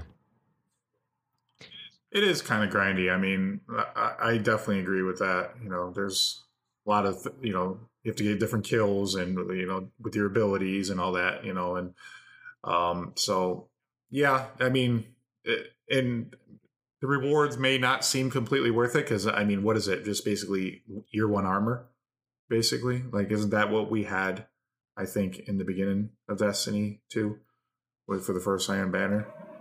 Yeah. I mean, it looks a little more shinier now, I guess. But, and it has a chance to roll with enhanced perks. That's the thing. It has a chance to roll with enhanced perks, and that's why people are going for it, I think, right now, and they're in there and playing. Yeah, I think that's the really cool thing, because I never really understood why the enhanced perks were kind of hidden behind Dreaming City and the Last Wish raid and nothing else. And it's really nice to see Bungie to incentivize players to play other things to get those really top tier armor builds that we all want to chase after, like the enhanced perks. Yeah. Yeah, I like those too. Those are one of the things that, again, I mean, we were talking about things and changes that are coming up to Shadowkeep, besides obviously the the Armor 2.0 changes and stuff like that, in disc strength and, the customization of, armor and stuff like that. I really, really missed that stuff in Destiny 1, and I'm glad that there's... You're tier 12. You're tier 12 absolutely, yeah. Like, I grinded that forever because I just wanted to get, like, the best roll or this situation for trials. Like, I wanted to have, Angel of Mercy, so I could give myself, like, more super if I was reviving my teammates and all these little things. But then you'd also change them back and forth depending on whatever game type you're playing. Like, if you're playing a raid, you'd maybe equip this, or if you're playing PvP, you'd equip, the other different, perk build on it. So, yeah, that's super cool. I really dig that. Yeah. Yeah. I mean, that I'm just glad that they are incorporating these things back to the game. And hopefully they're going to rework the subclasses too, because I would like to see more customization with that. Yeah. Again, like how we had in D1. Yep. Like, I really miss my Blade Dancer. I know. Like, I miss a Hunter blinking. I wonder if it's something that they'll sneak in there. Rip the blink. That we'll be able to blink. Rip Hunter blink. As Hunters again. Yeah. Because that was my loadout. I was a Blade Dancer. Yeah. With Blink, Hunter, I know. Like that. That's what you love doing. If I wasn't doing that, then I was wearing bones. Yeah. Like if I wasn't blinking, I was wearing bones. Pretty much. Yeah, it's definitely one of those things where I think in the moment it might have been like the right decision within the context of, because I've had this conversation a few times with other people, like your build in your tree, and I appreciated what Destiny 1 build tree was as well. But for the most part, you probably only change between 2 or 3 different perk options, right? Like, I know on my Hunter, the odd time, like for the raid, I would go like the crouch invis one, but then the rest of the time you'd have it on, I think it was like backstab or something like that. But you would, there's not very many combinations of the tree you would have changed, but the fact that you could do it felt liberating. Especially now, you could get quick draw. You can get quick draw for the Blade Dancer. Absolutely. Too. So those are the kind of things that when they broke it down into the subclass trees, not to mention the fact that you actually can't change them without losing your super. When you now are picking them, if there was other sort of things that were able to tie off into them with your armor or allowed you a little bit more functionality into the super with the armor, that would be good too. Because I mean, I'm not sure. I mean, they clearly can break them apart. I feel like they're done properly to balance the game for PvP and PvE. And a lot of their armor decisions and choices and stuff like that they're making are based off those being locked that way. So I don't know how that would work if they undid that. I think it might break the game in other ways. Right. So, I mean, I would like it. I don't see that probably happening, but I think they're going to head that way, though. I mean, because with them adding the artifacts back and having so many different options for, adding, different mods and things like that and abilities. And I'm pretty sure that they'll be able to work that into the subclasses too. Yeah. Eventually. Maybe not for Shadowkeep, or maybe just, some, small changes that they can do. But I feel like they'll be able to flesh that out even more. Yeah. I mean, I don't think that it's like, obviously they're able to. I just think that there'd be a crazy balancing of PvP and PvE, which is something we always talk about. Like, how do you actually balance those things? Because typically, fundamentally, anything that makes PvP fun or that makes PvE fun always breaks PvP in a way that's infuriating. I think that there might be some of those things that would transpire if given the option to select exactly what you wanted. Like the Lord of Wolf's nerf in PvE has become, a broken weapon in PvP. Yeah, absolutely. Yeah. I'd love to see Bungie do a little bit better at balancing the weapons separately for both PvE and PvP, because I think that the way that weapons work, they need to be customized to what you're playing rather than, making the weapon act in the same exact way, both in PvE and PvP, because that's how you get broken weapons that frustrate people, especially with, I don't know if you guys remember, but when Gambit first came out, a lot of people were using the sleeper, it was like the deadliest thing when you were invading. And that's just one example where I think that they could have done a better job balancing from the beginning. And if they separately balanced for the different activities they have, I think it might make the game better in the long run. And then when they got the Queensbreaker, it was even more broken after that. Oh, the aim assist on that was dirty. Yeah. But that's where I think, having different perks on the armor or some kind of attributes, like they're kind of doing right now, boss spec and whatnot, that makes it make sense without having to break apart. Like you offer some of the things that are in the supers, but you only allow it per armor slot or something like that. Because, I mean, it's possible. I'm not saying I don't want them to do it. I just think that I always think from a balance standpoint, like how does that potentially break the game for both players? Because again, as a PvP player, I love playing PvE, but I don't think PvP should be the focus. I always think the PvE needs to stay fun. In the PvP, it will never be balanced. It's never going to be balanced because you have 3 different characters. You can pick any weapon you want, your starting weapon, your power weapon, your energy weapon. The game will never be balanced for PvP ever. Yeah. So just, as long as it's not absolutely terribly unbalanced and there's only one weapon dominating the meta the whole time. And I think that Bungie's doing a pretty good job so far with maintaining that balance, because now you have weapons like Mountaintop that you earn in PvP, but we're learning more and more that these are weapons that are super effective during the new raid, for example. If you have Mountaintop, it's a really deadly weapon for the Swarm of the Raven encounters. Swarm of the Raven from Iron Banner. It's really nice to see them make these weapons shine a little bit more in other activities, so you have a reason to play through the entire game. So now, even if you're a PvE player primarily, you kind of want to get that Mountaintop because it's really good in that raid. Yeah. Or the Recluse, because it's really good in PvE as well. Absolutely. Yeah, the Recluse is also really good, yeah. So it's really interesting to see how they move forward, especially in the fall, with some of these balancing changes, especially with Destiny announcing that they're going to embrace more of the MMORPG style with the game, and they're going to allow more of those features to shine coming this fall. Right. We can see a lot of broken builds out there. I'm exactly. sure. At least they'll look but good. They though. said it. They're like, at least they'll look good. Wanted you to build your monster killing machine. Yeah. You know, they kept emphasizing that.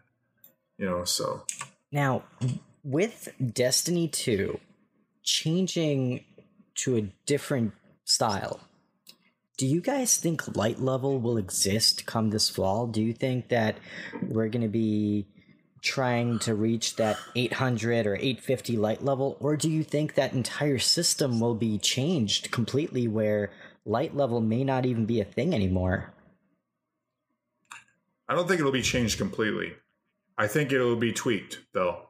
I think the emphasis is not going to be completely on light level, and things like that. We're going to have a lot more to chase. I feel like building, getting your perfect builds down. Chasing that perfect tier 12. However they have it set up. All the different hopefully quests and new exotics and things like that. I'm sure there's going to be a lot of horizontal progression and lots of carrots to chase and things like that. Because they said right from the beginning, the end game is going to start as soon as Shadowkeep, you're going to be in the end game, basically. Yeah. And they want to bring people forward to that. That's why once you go through the stuff in New Light, you're going to be up to 750, like they said, in a matter of hours. Yeah. Because they want everybody to be able to experience it. Yeah, it's weird. I'm not sure what I think about light level, because I felt like I played so much of the game in Destiny 1 where light level became just a number. It was like a vanity number as much as it was like a gameplay mechanic number. And when you're playing the game as long as we are, it really only affects your first couple weeks of a new piece of content. But yeah, I guess I think that's where there's no reward for getting there's no. Yeah, absolutely not. And that's what I mean. Like, unless there's some kind of gameplay mechanic over time that is beneficial for you to have a high light level, most people power through, try to get the max light, but then you're either playing the game still for the rewards or for the enjoyment of playing it, or you're not. And that's why for me, light level has mattered less in Destiny 2 than in Destiny 1. Like, I felt really concerned about light level, maybe from a vanity standpoint, but functionally because then it was relative in trials a little bit, because there was a power incentive and advantage there. And then for the raids, there was one as well too. But I don't know. Light level has not meant as much to me in Destiny 2 as it has in Destiny 1. Yeah, I agree with CJ on this, because for me, it's been the same way, because I almost feel like in Destiny 1, there was purpose behind grinding out for that light level. And the only way you can achieve that light level is if you played those pinnacle activities besides Iron Banner. And to me, in Destiny 1, Iron Banner almost felt like an event that allowed people to catch up to everyone who were the hardcore players who did play the raids consistently on 3 characters and played trials every week on all 3 characters.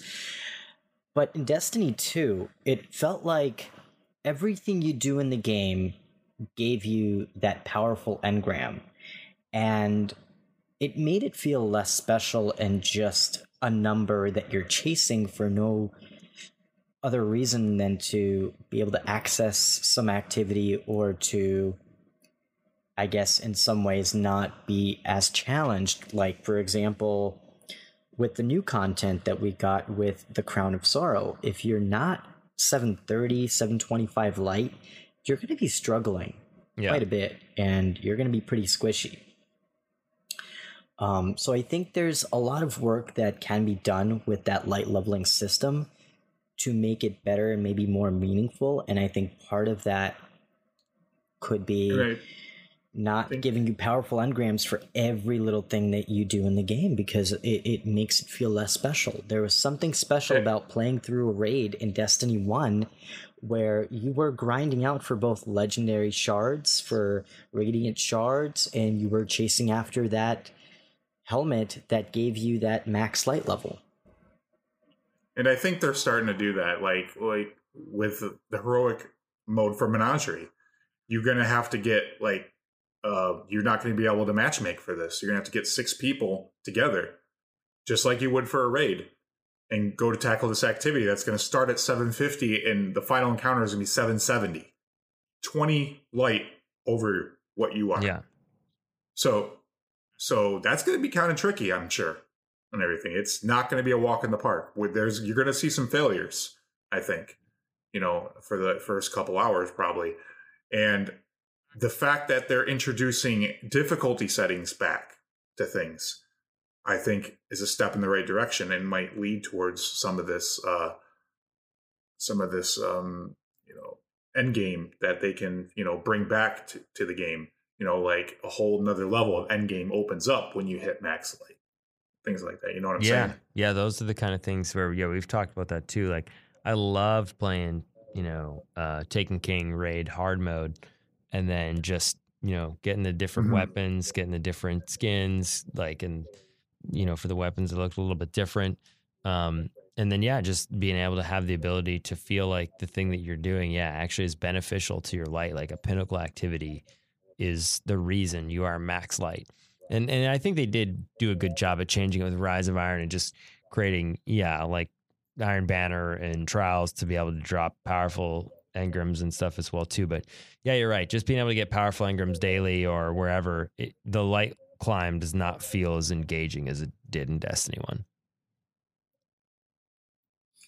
Right. And like I said, I think they're pivoting away from that, and it's going to be more like there's going to be more end game, I feel like, and it's going to, be hopefully with difficulty settings and things like that. And like even bring it to like, how they had the story missions in D1 where you could select your difficulty setting. Yes, absolutely. And things like that. I think that's important to have in the game. Absolutely. And now with Destiny becoming more of a MMORPG, with Bungie embracing that aspect of the game, what would you like to see in a more RPG focused Destiny? I'm gonna let you go first, CJ. I mean, I think some of what they're doing right now is really good. Like I said, I always loved in disc strength and, grinding out for different builds for whatever I was playing, because I was always typically, when I was doing raids, I wanted to get my super really fast. And so I'd always have a build that, would focus on intellect. But then playing PvP, I would usually have, strength and discipline builds for my hunter, because I wanted to, have my ability and grenades and all that other stuff more often, because you generate your super so fast that it did seem relative to have a build that actually focused on intellect. So, if they had a bunch of those type of things in the game, as well as, they have other ideas that revolve around the mod system and perks like that. I think that was one of those things where when they talked about what the mod system was going to be way back when, and when they were discussing Masterworks and stuff like that, I still feel like there's lots that they could do with those systems. And so I think they're in a good place now. And if they just further upon what they're doing and bring those in again with Loot 2.0, being able to actually the way customizing the way you look with your proper perk builds, it finally is. I'll be able to dismantle items more often, because I can now focus on what I want my character to look like, and then just delete all the rest of it, not being worried about whether or not I can pick that item up again or not. Exactly. That can fix a lot of vault issues and everything too. Absolutely. Yeah. So I've always liked what Division did as far as like, putting your builds together and things like that, and putting scopes on weapons and, to do more DPS, like, things like that. It's like, I feel like Destiny is finally heading in that direction and everything. Yep. So that excites me. Yeah, I'm really excited about the level of customization that we're going to be getting this fall, because I think that we're finally going to get that sweet spot that we've been wanting for the longest time, but we've been very limited in how we can customize our characters, because now we have strength, intellect, discipline that doesn't mean quite as much as it can. And I think that with Loot 2.0, with the new mod system, I think that Bungie is going to fix a lot of the things that will make the game better in the long run. Yeah, absolutely. Because I think right now with the mod system, and it's probably obviously going to affect some of the mods and stuff like that, because we have super mods and we have ability mods and all the rest of that stuff. So once int strength are back into the equation, I don't know what will happen with those things. I would imagine they're either going to remove them or tweak them in some capacity. But I'm intrigued to see how they do it, because I actually like the tier builds being attached to the armor versus being just mods that you throw in. Because even that, it just never landed with me quite right. It just did not feel as engaging to chase. From the screenshot that they showed in that Vidoc, there are numbers. There are actually numbers on each of those bars and everything. So being able to see the numbers and everything and watch the numbers go up, that's going to feel super rewarding and awesome again. Yeah, that was one of my biggest complaints. Even I've referenced this multiple times. I always say, go back and watch Fireteam Chat episode 125. I talk about how I lamented the fact that I did not want random rolls to go away, and the stats and the numbers on the armor felt validating to my mind as to what is actually happening in the game with my character. Like right now, I think the biggest challenge with anything you look in Destiny is you want more information, but they're hiding the information. Like the information is there. It's in the UI. It's in the game, but you're getting a bar. Right. It's like, why do I have to go to dim to see the level of, RPM, or well, not RPM because it's a bad one because it actually says it for some of them. But range and handling. Why are these bars? Like, why don't they have a number value attached to that? And it was the same thing with my cooldown on my grenades and my super and all that stuff. How long does it take for me to generate my super? Where is that number? I just want to know what it is. And you can do the math, sure, but why? Exactly. I want to know. We relied on that is. number. You're right. You're totally right. We relied on that number in T1. Yep. We saw it. We saw how many seconds it was before we got our grenade back, or how long it took our super. When we hit that tier 5, it's like, oh yeah, we're going to be able to cast our super in 4 minutes without even killing anything. Yeah, like I don't want to have to use the Datos spreadsheet that makes me look at this many super mods reduces my super to this amount of minutes. Give me that information in the game, in the UI when I look at my character. So if we're back to that, then I'm good. Exactly. And then that's what Luke Smith said. And then, they said, we're bringing the stats back to the game. We're bringing the stats back. We're bringing it back. Yeah, and I'm very excited about that, and I cannot wait to see what changes Bungie introduces into Destiny this fall with the Shadowkeep expansion. Standalone expansion, I should say, because you don't need to have prior expansions. Standalone. Standalone. There you go. That's a good one. I like it. I like that. And of course, we also know that Google made some pretty big announcements too. In fact, we first learned about the Shadowkeep expansion on the Google stage. They showed off the partnership that they are having with Bungie and Destiny, and it seems like they're going to be doing some pretty interesting things with Google Stadia, where the dream of being able to play Destiny on your tablet can now become more of a reality. Although we don't really know how exactly it's going to play out. Now, CJ, did you get a chance to play anything with Google Stadia during E3? I didn't. It killed me. I think they had some of the demos available for some of our product people. And so here's how it works when you're a video guy at E3. You have a schedule pretty much from like 9 in the morning straight through to like 6 p.m. And there's like a window of 20 minutes between them for you to walk somewhere. And you guys have never been E3, right? No, never. No. So the show floor is massive, and there's probably about, a couple miles between, not between booths, but where our war room was, walk into the other stage where, the show floor was, where these booths are. So I think on an average day, I walked between like 7 to 8 miles or something like that. So yeah, when you're factoring in your next appointment, you have to factor in the walk time. So 90% of the free time, quote, quote, that I had was only on the last day. And at that point in time, I got a chance to see Cyberpunk Behind Closed Doors and a couple other things that I wanted to see. But no, I did not get a chance. But for the people that I know who did, like, it is going to be tech that I think is obviously situational dependent on the internet. So where you are, how fast your internet connection is, where, within the country, obviously there's places that have much faster internet than other places. But it's good because it's pushing the tech forward to do these type of things if you have the internet connection available. And then Microsoft also had their own thing called I think it's Project X Cloud. And yep. Yeah, and even that was really cool too because same thing. Like, then they were showing it with a controller, and that's super cool as well too.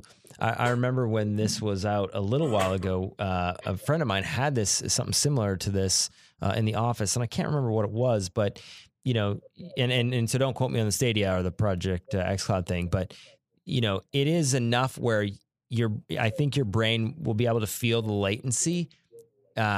And will it be able to survive? Mm-hmm. Yes. It's probably not going to be the most optimum gaming experience possible.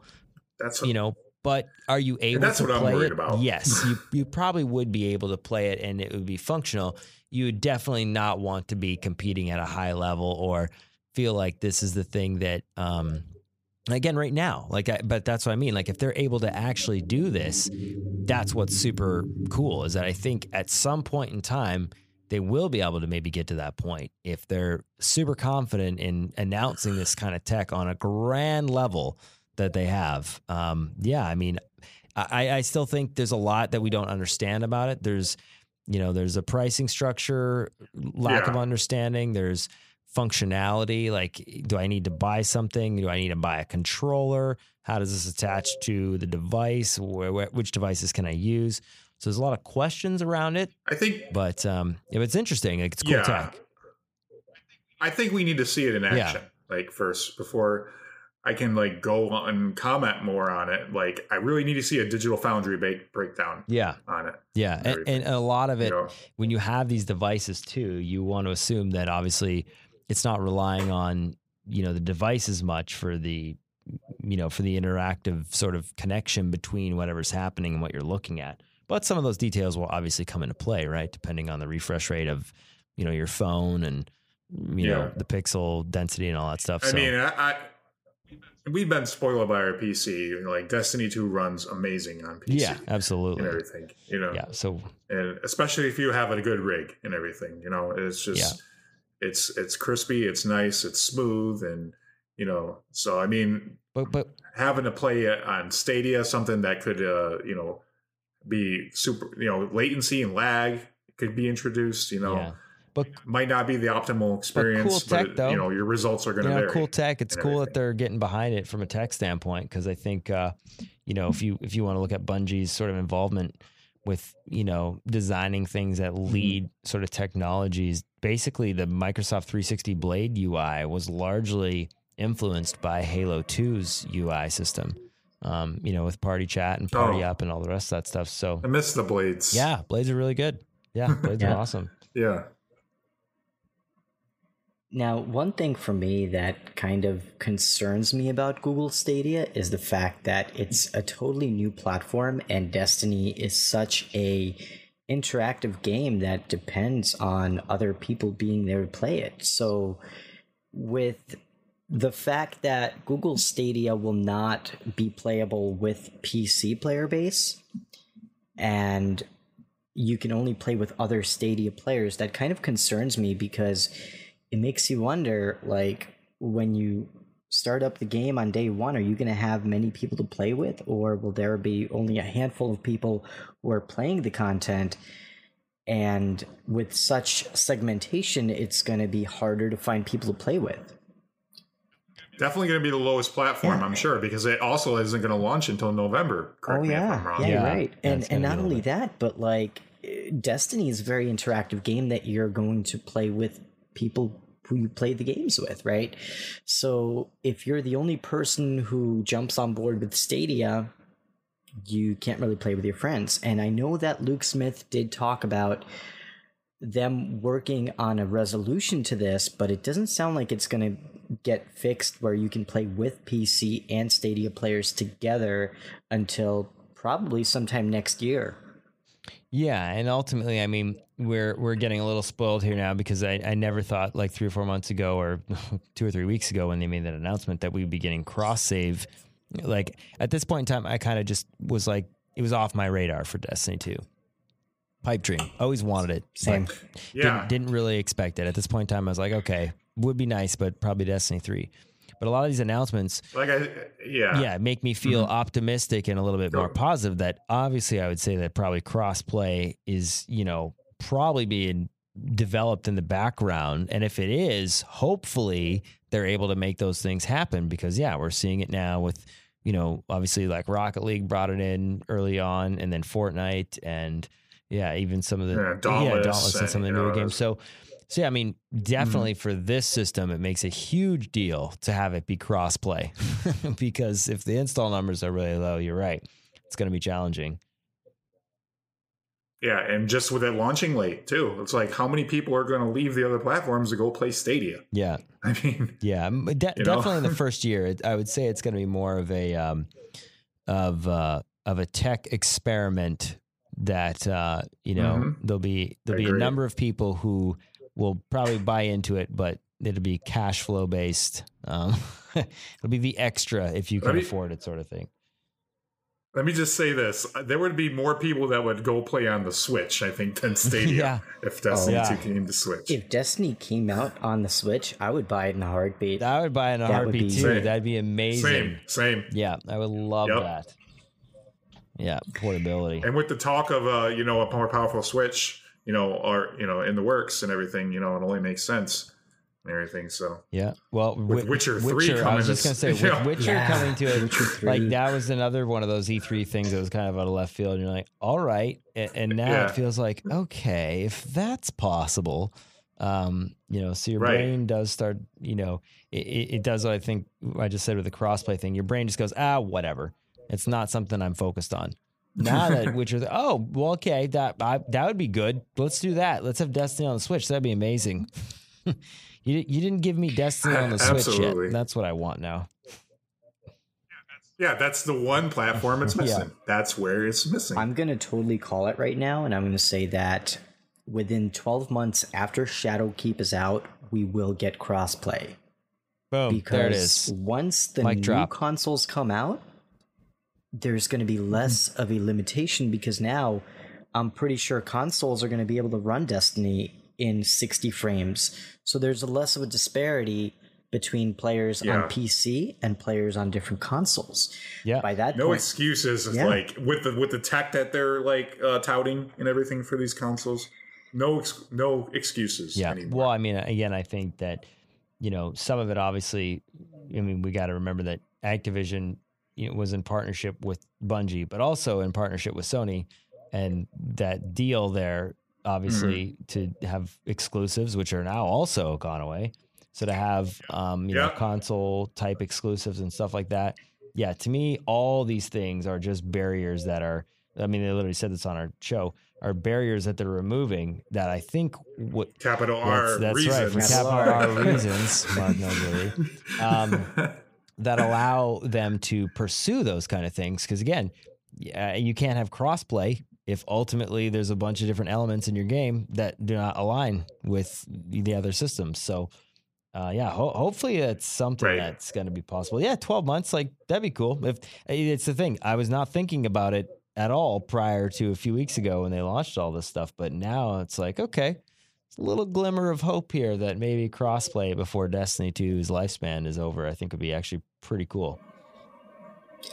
Yeah, I think Bungie in the last 3 weeks, they crushed all of our expectations and they completely turned their future, I don't want to say upside down, but they completely turned everything around where now the things that we did not think would be ever possible now are not only possible, but they're happening, and we can see a Destiny that's being built for everybody to play together, and that is such an exciting thing as a gamer, to be able to experience Destiny with everybody across all platforms. And that's a really exciting future to look forward to. And the other thing is, we were kind of expecting an annual pass this fall. We weren't expecting to get a full-sized expansion. So for them to drop that, I think it was just great timing, and it's something that will really invigorate the game and bring a lot of people back. And I think Shadowkeep will be as significant as what Forsaken was to Destiny 2. I think Forsaken really did a lot of great things to the franchise that fixed so many things that were just missing from the vanilla Destiny experience with Destiny 2. Yeah, I think that, coupled with basically New Light and the ability to play free to play, it's almost like Destiny 2 is launching over again. And I felt like, and I actually said that to them when they were there on our stage, Forsaken was great. The biggest thing that hurt Forsaken was the requirement of Warmind and Curse of Osiris. That was a mistake. They should not have done that. And for whatever reason, we'll never know why, that was part of the requirement. It honestly, I think, probably killed the momentum of Forsaken righting so many wrongs that Destiny 2, quote, quote, sort of had going for it. Now, it's not that it was, detrimental in, I think, the Destiny community for getting Forsaken, because most people, had purchased Warmind or did the annual pass on the launch of Destiny 2 already. But bringing new players in, that really hurt Forsaken. I think that it was one of those things that, had they been able to eliminate that barrier the way that they're going to do with Shadowkeep, will, I think it has the ability to be much more approachable now that it's like, hey, just you mean play the having game. to purchase the content to play Forsaken, right? Yeah, because you had to have Warmind and Osiris. Yeah. And I remember when that was happening with Forsaken, I was like, oh no, this is, because I had so many friends who were waiting to get back into Destiny, and when they heard that you needed to buy Warmind and Osiris to get Forsaken, they were just like, nah, they just did not want to do that. And so this eliminates. I think that was an barrier. Activision thing. I really do. Yeah. Because so many of this stuff, is gone now that Activision is gone. Everything's going to be a la carte and everything. Yep. So I think that will dramatically increase Shadowkeep's, player retention as well as engagement with new players and all the rest of that stuff. And hopefully they can build on that momentum. And then, and then it's actually a really good expansion. Hopefully they knock it out of the park and there's no, major glitches or anything that's a concern. So, yeah, I think that barrier to entry is no longer there. And not only from a financial standpoint, where you had to buy all this other content in order to even experience Forsaken or any of the annual pass, but the level of grind that you had to put into it. For you to play Forsaken, you had to have a lot of things completed beforehand. For example, you have to have beaten Destiny Vanilla. You have to have beaten the Osiris campaign and Warmind. And that's a lot of content for you to have to grind in order to just be able to possibly play with your friends. And you won't even be able to play the raids. You'll only be able to play the new Forsaken content. So I think this change is very welcoming, and it will allow for new players to experience the game who otherwise didn't have that opportunity. And there's no friction between starting to play Destiny anymore, because now with New Light, it's free. You don't have to pay anything to experience so much of the game that I think was just really excellent. Right. And it's going to bring a lot of people into the Destiny franchise. And I think that's going to be a really exciting move to see how that all plays out. And how many people are going to go back and play that first mission again? Yeah. I'm doing it. I think everybody is. Yeah. Everybody wants to be able to experience that again. Absolutely. I mean, this sort of goes along with the reason why I don't think light level will matter as much, is because I think that with that new entry point, they're going to make everybody 750. Exactly. When you get to Shadowkeep. That's the thing. I think that if you think of like each time, if they end up doing this a la carte thing where, you're only going to need to buy this new thing, or you can play this thing separate from the other things. At that point in time, the only barrier is light. And if that becomes a barrier that just doesn't make you want to do anything because you have to grind your way to it, ultimately, if you don't get to the highest light level at the end of the DLC, you're just going to wait for the next one because they're going to do some kind of bounty related thing or let you get up to the next power level easily. So yeah, I don't know. I think light is the only thing that I think could be tweaked or potentially eliminated or reworked in some way where it wouldn't affect me. It doesn't bother me that much. Even today, I think light level isn't as much of a barrier as it was before because, there's so many different bounties you can play through. Whatever you enjoy playing in Destiny, you can play it. Yeah. And it'll get you up to that light level eventually. And plus, we also have Iron Banner that gives you so many opportunities to get that high level, powerful gear that will help you to level up to that max light level. And it's actually interesting because with the heroic version of the Menagerie, they're increasing the light level to 770. So it'll be really interesting to see how that all plays out. Like, will the armor that we get in the Menagerie now be higher than the armor that we get in the raid with Crown of Sorrow? It'll be really interesting to see how they all tie that in, not only with Season of Opulence, but this fall. Yeah. Yeah. Yeah, it's pretty crazy. To quote FTC, Destin Legary headline, Bungie might have just fixed everything with Shadowkeep. Oh my god, I was going to mention that earlier and everything because I watched that and I was like, they're fixing everything. So good. They fix everything. It was so good. I'm glad him and Deej had a little moment there where there was light ribbing. It was good. Yeah. The only other thing that I would love to see is a vault space to be increased because you know what? I'm a hoarder. I love to keep the items that I get in Destiny, and if I can just keep more of that stuff without having to worry about dismantling, I think it's gonna be all the better. They said you can now, like dismantle all that crap that you don't need that stuff, all that Eververse stuff goes away. So right there, that's a good 20% or 30% of my vault that I can just dismantle, and it goes into the into the armor system. So yeah, that, we talked about this too on Fire Team Chat a lot. That coupled with random rolls or a way to pull back a base weapon out of it that just gives you the ability to have it, like, even if it's just a generic perk, or a base stat perk, would be really nice because it would just eliminate, like the way exotics are, right? It's just, there's a comfort in knowing that if you sharded this legendary weapon, you could get it back if it's a rare weapon that you cannot find anymore in Destiny 2. And that mostly applies to Forsaken now because, you can do that with a lot of the armor in year one and the weapons in year one. But yeah, the random roll stuff, it's trickier. I wish there was a way to do that. It's one of the only little things they haven't quite mastered yet.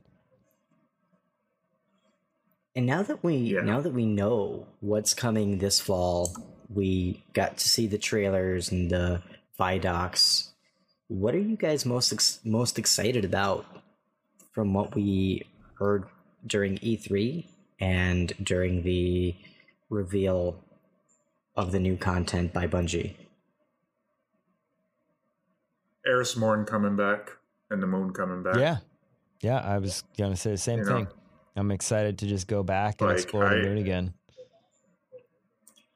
Yeah, I really miss Eris as a character. I thought her character was really awesome in D1. And just not having her around through all of D2 until now and everything. It's awesome to welcome her back to the universe and everything, to see what she's been doing this whole time and everything. Yeah, so this is what I was alluding to when Scott and Deej were on our show last week, is that I said to Scott, Eris and Cade were pretty much the tag team that quote quote saved Destiny 1. They were the Taken King stars. They're the Taken King. Yeah, and so for me, to have her come back into the mix, if there's no reflection of Cade's absence or anything like that, that's going to feel really, really weird. And so that's what I was getting at when when Scott was calling me out there. He's like, you don't want me to tell you. But I think that, and I hope that these nightmares potentially, have some sort of story element where, we don't know how it's going to play out, but maybe there's some of what Eris has been doing the last, how many years or I think there'll be some backstory. Yeah, since like the Taken War, right? So, or the Red War. So those are things that, I hope they touch on, because we don't know what Aldrin's up to either right now. So there's a combination of, that storyline post-Forsaken between Cade, Aldrin, and Eris. I think that those are characters, obviously, that, are kind of needing a little bit of screen time to explain, how they're feeling since this has all transpired. And I like what one of the devs said. It was either Mark Noseworthy or Luke Smith or one of them, that they said that they can take the seasons and they have the opportunity to tell these stories and everything, And it's like, because there is so many threads going on right now in the story of Destiny 2. There's so many threads happening. What's going on with Aldrin? What's going on with Marasov, the Dreaming City? When is that going to get wrapped up? What's going on with Savathun?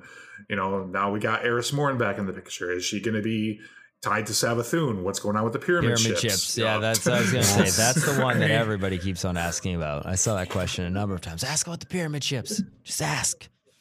It's like, they're not going to tell us. Exactly.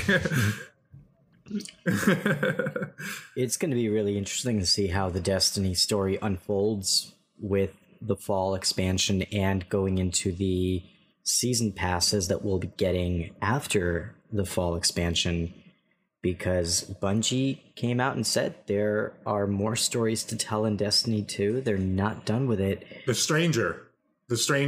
Like, I feel like some sort of way the Black Garden raid might be tied to the Stranger, possibly. Yeah, Elsie Bray. Yeah. And the Siva, like, where did Siva, is Siva still around? Like, too? So, I mean, it's like, there's a lot of things still happening. Yeah, I'm so excited to go back to the moon and to get to fight alongside with Eris Morn. And I agree with you guys. Eris is one of the most powerful characters in the game, and now arguably the most powerful character in terms of her personality and her strength. I think that there's so many amazing things that they can do with Eris Morn, and her character is so connected to so many players. I'm sure she's gonna quote Toland a few times too, probably. Yeah. In the DLC. Yeah. Absolutely. And we also know that there's going to be some big changes coming with the new expansion in Destiny that some will say these are epic changes coming to Destiny, where the game is moving to Steam. And that's really interesting to see how that all plays out, because we still don't fully know, right? Like, are we going to have to change our gamer tags and add all of our friends again on Steam? Probably, right? Yeah. These are a lot of different things that we still don't know. But do you guys think that it was the right move to go to Steam instead of maybe going to Epic Game Store? I do. I think there's more systems in Steam. There's more. I think there's more anti-cheats. I think in Steam and everything too. It's a pretty established platform. And everything, and huge user base. And Steam. I like humongous. I think you're right. I think it's one of those things where I'm glad he pulled a little fake out there, an epic partner, but the. I think that would have been seen as like another if they had put it on the Epic Store versus Steam. Like, just right now with everything that's going on in the space, I just feel like it would have been like, okay, no Activision, okay, now Epic, and and not that it's bad, but I just think that I think Bungie needs a little bit of positive PR here, hopefully for the next 3 to 4 months prior to Shadowkeep launching. So I feel like that was the right move. Although I'm sure there's a lot of technical sort of mechanical details that will transpire over the next, few months. Hopefully they're smooth though. I think they will be. I mean, they're going to tell us all those things as the summer progresses, how we're going to be able to migrate our character over to Steam, migrate our account, and everything like that. Are you guys taking your PlayStation account or your PC account over? Oh, PC. It's going to have to be PC because I have everything on PC. all the way. No, this is the problem though. Is I look back and I have the fact that when you log on to Destiny 2 on your PlayStation though, and it has all those raid callback moments and memories, and it's like, I hope that they don't. I wish there was a way to incorporate those into your PC account, and then have your PC account talk to Destiny 1, or if there's any Destiny 3 on the horizon. That's my only concern.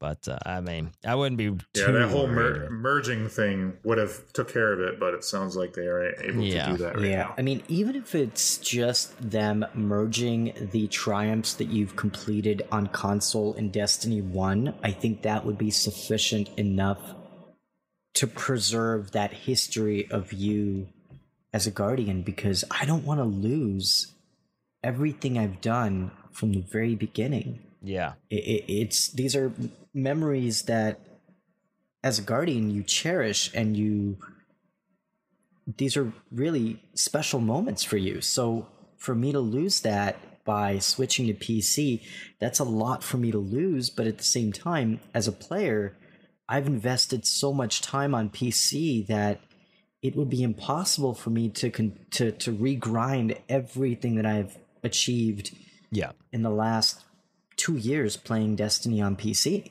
Yep. And I'm sentimental and nostalgic, and so everything you just said I totally relate to you on. Then the other little person that's sitting on my shoulder is going, "Oh, really, what did you get out of it?" What besides the intro cutscene, what did you really get?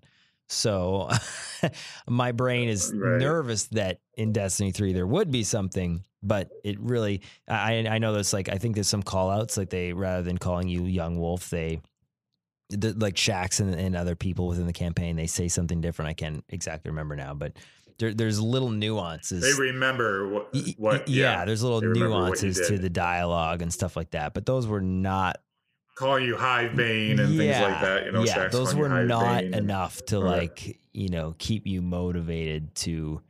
The reward was not big enough for the people who were invested into Destiny 1, all the hours they put when you carried over to Destiny 2. It was a cool intro moment. I love that when you fired up the game the first time and you saw that. It's super cool. But that was a fuzzy moment that lasted 2 minutes and then carried on. Right, and it's just like Corn said, it's not worth regrinding all that. Absolutely. That's too much. I'm in the same boat you guys are. I'm probably going to take my PC character over as well. And that's what cross save is fixing. The fact that we won't have to regrind. Yes.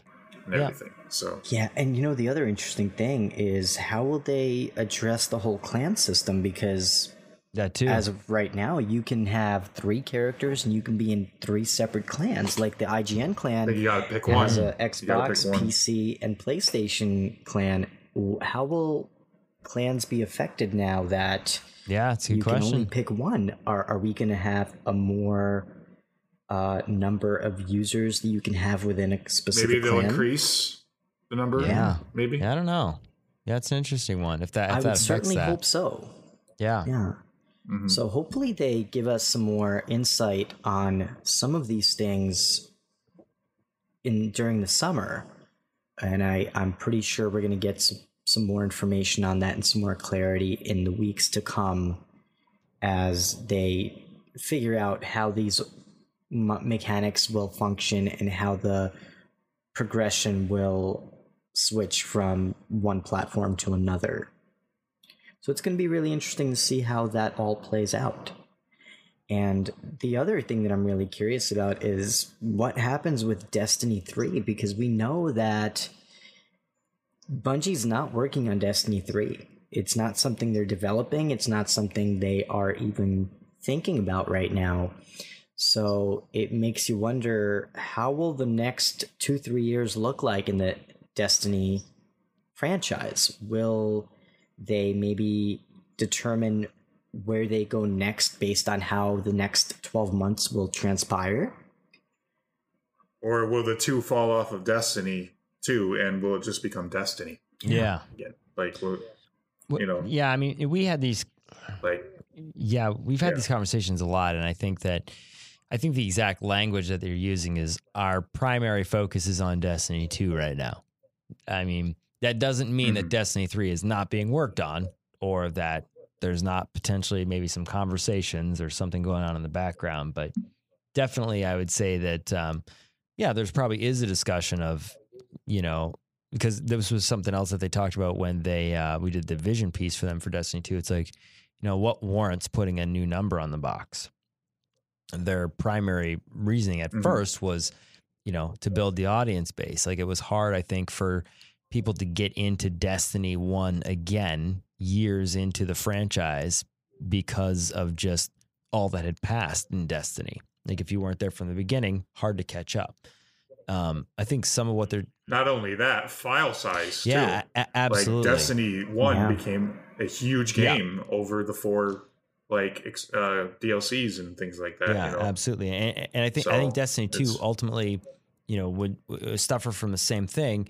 You know, maybe within the context of the future and PC and everything that's happening now, expanding a game, you know, into these next generation of consoles might be easier overall because they might maybe sort of have more of a PC-like interface with them versus the way that consoles have done things in the past. But it'd be interesting. I mean, we know that PlayStation 5 is on the horizon, and obviously Xbox as well too, you know, their next system. So hopefully some of these things will be baked into, what allows games to be done a little bit differently than they have been in the previous generations.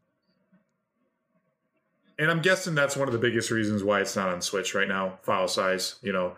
And it's like the game cards for Switch are only go up to 32 gigabytes right now because The Witcher 3 is going on a 32 gigabyte card. And apparently it's going to be feature complete and everything. Yeah. But the whole game and all the DLC. Yeah. And I don't know about you guys, but I think that Nintendo Switch would have a really tough time delivering a online game in the way that Destiny needs to be delivered. I think the online is not there yet with Nintendo with their Switch Online, and they're going to have to make some upgrades to their infrastructure because I mean, I was trying to play Smash Brothers and we couldn't really play it online. It was almost unplayable. Yeah. You know, unless you're playing with local co-op. Yeah, I think it's one of those things with anything that has a persistent online sort of requirement. It, just in a Wi-Fi world, which, I mean, let's face it, if you're playing the Switch portably, you know, there's a lot of variables in that equation when you're, you know, moving from place to place. Assuming that, I mean, obviously Destiny, you know, you can have PlayStation, Xbox connected wirelessly, but they're plugged into a wall. There's a lot of stuff going on with the Switch when you're moving around in an environment. We could have a whole nother discussion about that, I'm telling you. Yeah. And, you know, So I know we're going quite over our time window here. So I want to briefly discuss the Bungie Weekly Update and go over some of the things that we did learn from this week's update. It did actually come out earlier than expected by a couple hours. So that was really nice to see. And we did learn that the Guardian Con charity stream is now live. And in that stream, we did see a couple of new weapons that will be coming with the new Shadow Keep expansion. CJ, did you see the new weapons that they showed off? I didn't. I was actually in the process of getting ready to talk with you guys, and I was in a bunch of meetings, and I was kind of I was watching Twitch and trying to follow it while I was in other meetings, and I saw that they were doing very well. I think that from a view goal standpoint, they did get over 350K there. So yeah, they got to 400,000 in 4 hours. Yeah, they hit the goal. That's awesome. So that's fantastic. So kudos to them. But no, I didn't get a chance to actually see any of the new little weapons or anything they were showcasing. There's some really interesting stuff that we got to see, and I'm curious if these are going to be raid weapons or just weapons that we acquire through just regular gameplay. So it's going to be really interesting to see how that all plays out. Shadow Price, did you get a chance to see those new weapons that they showed off? I saw the one. I didn't see both of them. Okay. Yeah, it looks like there's I want to say fusion rifle and a machine gun. That was the other weapon, and they look really interesting. I think. Yeah, it's interesting how the ornamentation is on it and everything. How it looks. It looks more, I don't know, more detailed, I guess, than some of the weapons already in the game and everything. I'm wondering if it's going to have some of these weapons going to have that level of detail that you'll be able to see visibly. Yeah, more than what the weapons we have now. And I'm so excited for those finishing moves. Like fatalities in Destiny? Come on. That's so awesome. I'm so excited for that. I jokingly said that, and Deej cringed when I said it. He's like, please, this is very much not an M-rated game. I was like, oh, finishing moves. But then I was actually trying to inquire, how you perform them, or if they were going to be something that was attached to your D-pad, like an emote, or, how it equips, or if there's going to be a UI for it. And they very much... Yeah, they said combat emote. Exactly. Yeah. He said the word combat emote, which led me to believe that something like that may occur, or there's a way maybe to map it to something, but... It was really odd that he used that word emote in it, because it gave to me a connotation of potentially choosable or selectable within the context of what you're doing at the time and in the moment. But, is it for flare? Does it have damage? Is it, outputting more damage than a regular melee? If it does, does the enemy have to be at like a certain health maybe in order to perform it or something like that? A lot of questions that we had even before the show that I kind of asked, and I'm like, well, why don't you ask us on the show? And I was like, all right. And then I was like, oh, I see what you did there. More soon next month. Yeah. But we're not talking about that right now. Exactly. Yeah. But that's one of those things again, I said this on the last Fire Team chat, but they were really great. I was like, oh yeah, can we ask you about this? And like, yeah, sure. I mean, we can't probably talk about that or that or that. And I was like, oh, okay, well, let's not ask that. Not because we don't want to ask. Like I read a lot of the Fire Team chat comments, and I saw everybody saying, oh, ask them about shared spaces, or ask them about, the pyramid chips, ask about this, that, and everything. And that, they wouldn't even answer my own theory. So they're going to be talking about these things, I think. But they did say that Gamescom, actually, I think they're going to have, if not a presence at Gamescom, it sounds like there's going to be something happening in and around there. That they'll probably have way more information to start revealing, because it's basically a couple weeks before the launch. I think we'll get some looks at the UI and everything, and we'll get some looks at some of the economy changes and things like that. I bet. Yeah, and hopefully, I don't know if they're gonna have a booth there or not, but it'd be great if they did have some hands on as well. Oh yeah. Mm-hmm.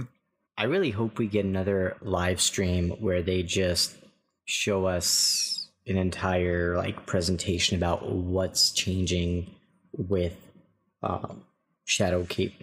And they used to do that with the Taken King and Rise of Iron, where they would have this hour-long thing where they really showed off exactly what they're going to be doing for 3 weeks, right? We got multiple weeks of them displaying all the different changes that are coming. So I really hope they do that this time around as well. I mean, that was before 2 tokens in the blue, though. So that honestly, I think, was some of the reasoning. That killed it for a while. That put it on hiatus there.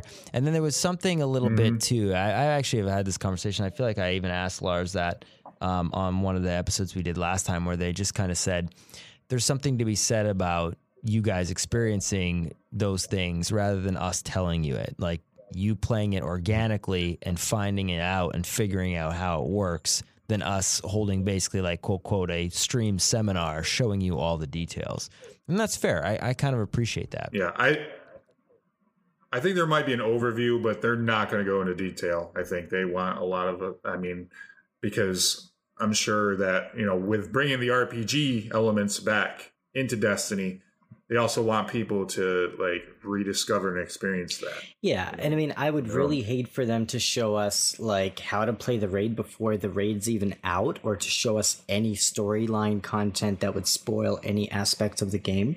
Yeah. But I do think the game is changing in a drastic enough way where they can talk about some of the UI changes that are coming to Destiny, or the way that the weapon systems will work. So I think there's a lot they can talk about during a live stream or a series of live streams where we can learn about how the game will change, but without actually spoiling anything that we'll be playing in the game, but just kind of introducing us to this new Destiny with what is New Light, what will it have for returning players, and so many different questions like that, or even addressing things like how to transition from BattleNet to Steam and how to make that transition a smooth one. So I think there's a lot they can still talk about that we haven't quite learned about yet. Yeah, and I think they will do that. I mean, before Forsaken launch, they had what I affectionately referred to as the 3 taps are back stream, and they did that, basically talking about, meta changes to the game, as well as shotguns.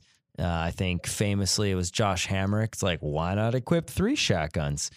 And it was one of those things where they had those, they had those conversations where, once they announced that in the Vidoc, everybody was like, what are you talking about? And then they went through all that stuff later on a couple streams. So that was really good. And then also I liked it when they were adjusting the meta and tweaking it, where they added a couple other development videos that said like preview build, whatever, version it was. And they just basically had the clip inside the weekly update. Sorry, what was it called again? This Week at Bungie. They basically have it layered in there for you to actually see, okay, these are some of the changes, and this is what they actually look like in game as it stands right now. And that was cool. They didn't do that often, but they did that once they changed, I think, the power economy to the special economy and all the rest of that stuff. They had a few development clips in there, which I thought were really cool. Right. Mm-hmm. Yeah, it's really interesting to see how the game develops as we move into the summer and beyond. And we also learned the Menagerie Heroic Mode will be coming on June 25th. There will be a power level increase from 750 to 770.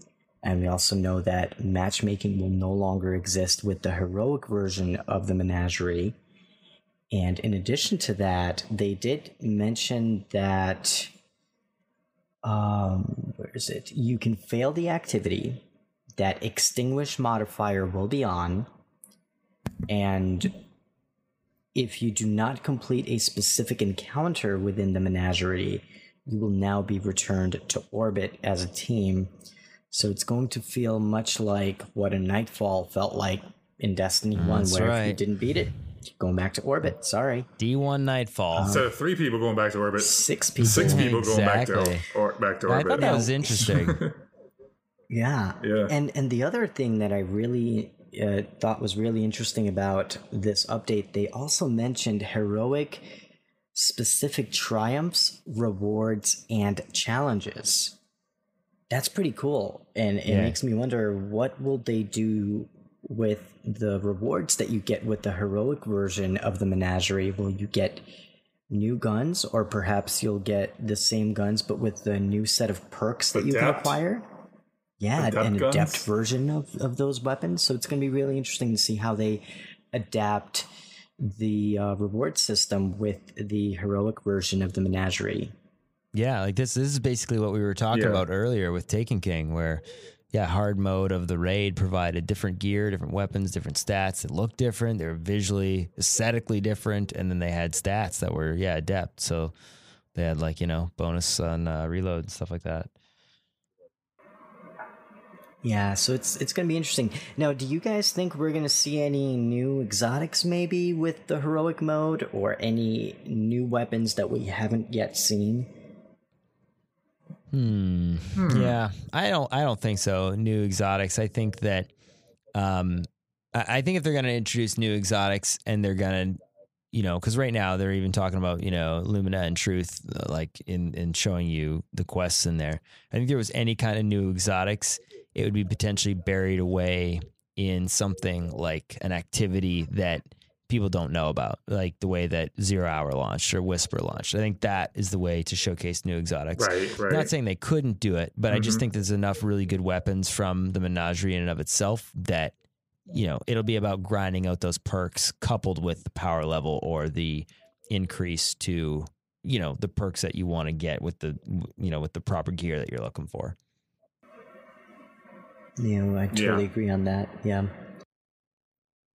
If anything, maybe the armor could look different, possibly. Yeah. Because ultimately, like the issue is when you get an exotic, right? You just get the exotic once. Like, and I'm not saying that's a bad thing, but right now, do you guys have 1000K voices? Yeah. See, I still don't have that. And I haven't completed the raid a ton of times. I know a bunch of people who've done it like 20, 30, 40, 50 and do not have that exotic. And that's the reason why they're playing the raid. And I think that there's a level of frustration there when you have an exotic just chance dropping attached to an activity like this. Yeah, because who knows how long it's going to take for me to get the Terabah from the new raid, Crown of Sorrow. So, yeah, I hear you about that. Yeah, these are all interesting questions that we will learn about very soon, June 25th. We're next week, right? Yeah. Yep. Yeah. Now, the other thing that was mentioned in the weekly update was Pride Month. Bungie celebrates the LGB community, and they have a Pride pin that's available for sale with all proceeds going directly to the It Gets Better project, which is a nonprofit organization with a mission to uplift, empower, and connect the lesbian, gay, bisexual, transgender, and queer youths around the globe.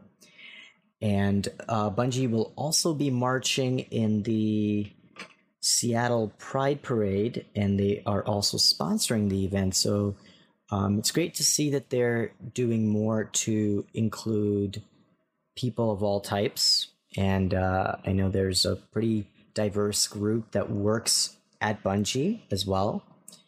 And they're doing some really cool things with that. So if you do want to support the cause, there are pins that are available for sale that support a really great cause. Yeah, the pin looks really cool too. Yeah. Nice.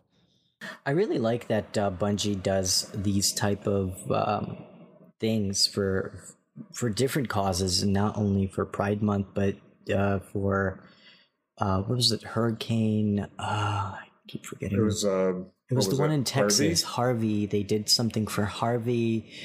They did something else for. What was it? The relief, yes. The relief stuff. Yeah. They've been really good at that kind of stuff. Absolutely. Yeah, so definitely check that out in the weekly update. And finally, they talked about some frequently asked question updates. And they answered two things that were really interesting that we didn't quite know as much about. And the question was, can players merge different characters, items, or triumphs from different accounts? The answer is, cross-save does not feature any form of account, character, or progress merging. Selecting a set of characters for cross-save does not delete or alter the data of any other character sets. Other character sets will be inaccessible for use as long as cross-save is active. So it sounds like you can enable or disable the cross-save feature and still be able to access those old accounts from what they are saying in this paragraph. Right, because I mean, it's on their database. It's not going to be erased or anything like that. So maybe it's something that they'll be able to merge down the road, but unfortunately, they won't have it ready for Shadowkeep. That's a really good point. Yeah, that would be interesting to see how that all plays out. And then the other question that they answered. The question was, will Stadia feature crossplay with Steam or other platforms? The answer was, crossplay will not be available for any platforms in 2019. We are investigating this feature for Destiny 2, but have no official announcements to make at this time. And a question, what? Oh, go ahead. I don't know about you guys, but I feel that them saying that it won't be available for any platform in 2019 kind of insinuates that it's going to be a thing that's available in 2020. Oh, for sure. I mean, even on stream, somebody asked the question, like when they did the charity stream today about crossplay, you know, and Luke Smith had a cheeky remark to it and everything. Yeah. I actually asked it to Deej as well too about it, and he's like, "Well, Mark Noseworthy's back at the office. It's a question that has been commonly asked," and he alluded to the fact that it's not something that they're announcing, but they are investigating. To me, the word investigating is an interesting choice word there, where it's like, you know, who knows? Who knows what's going on behind the scenes? But they literally announced crossplay, you know, out of the blue, it felt like. So now I think that's how I phrased the question when I asked it. I said, okay, cool. We have crossplay. Thank you. We have cross save. Thank you. Crossplay. And I mean, I think they understand that that's how kind of the community works. And so, you know, now that you get a little taste of what this might be, you know, it's probably not too far along. Hopefully it's a possibility in the future. Yeah, I think it will be. Like, this is definitely going to be the way forward, I feel like, with how gaming has gone, especially with the new consoles coming out next year, and Sony going to have to play well with others. Yep. If they don't, like, I'm telling you, it's not going to, they won't just they're not going to breeze by and win the generation, everything, if they just block crossplay. So it's weird as you say this. Yeah. And I've been reading a bunch of different things about Sony and Microsoft and then Google and Microsoft. What's weird is that Microsoft is in a similar problem though with Google, because ultimately they have competing platforms there. So it's funny how this has all come around full circle, because ultimately Microsoft kind of started this trend with exclusives and stuff like that for Call of Duty and time window exclusives on, you know, certain games and everything for the Xbox 360. Yeah, like that was huge in their, you know, Activision relationship. It wouldn't. But the problem is that Sony took it to the next level. Well, you know, because obviously, the length of time. Like they understood how that worked, you know, all those years. And once they get a massive install base, they're like, all right, we remember 2008. Let's see how you like this. And I mean, you know, and that's what was crazy. Like, I switched over. I was a hardcore Xbox player. I never owned a Sony console until until PlayStation 3. Actually, I ended up buying a PlayStation 2 late in the cycle, and PlayStation 1 I would always have borrow from my friends. So I played lots of PlayStation 1 and 2 games. But prior to that, I was all Xbox, like the OG Xbox, Xbox 360, Xbox One, and then I bought a PlayStation 4. When Destiny came out, I got the white bundled PlayStation 4 on Destiny launch.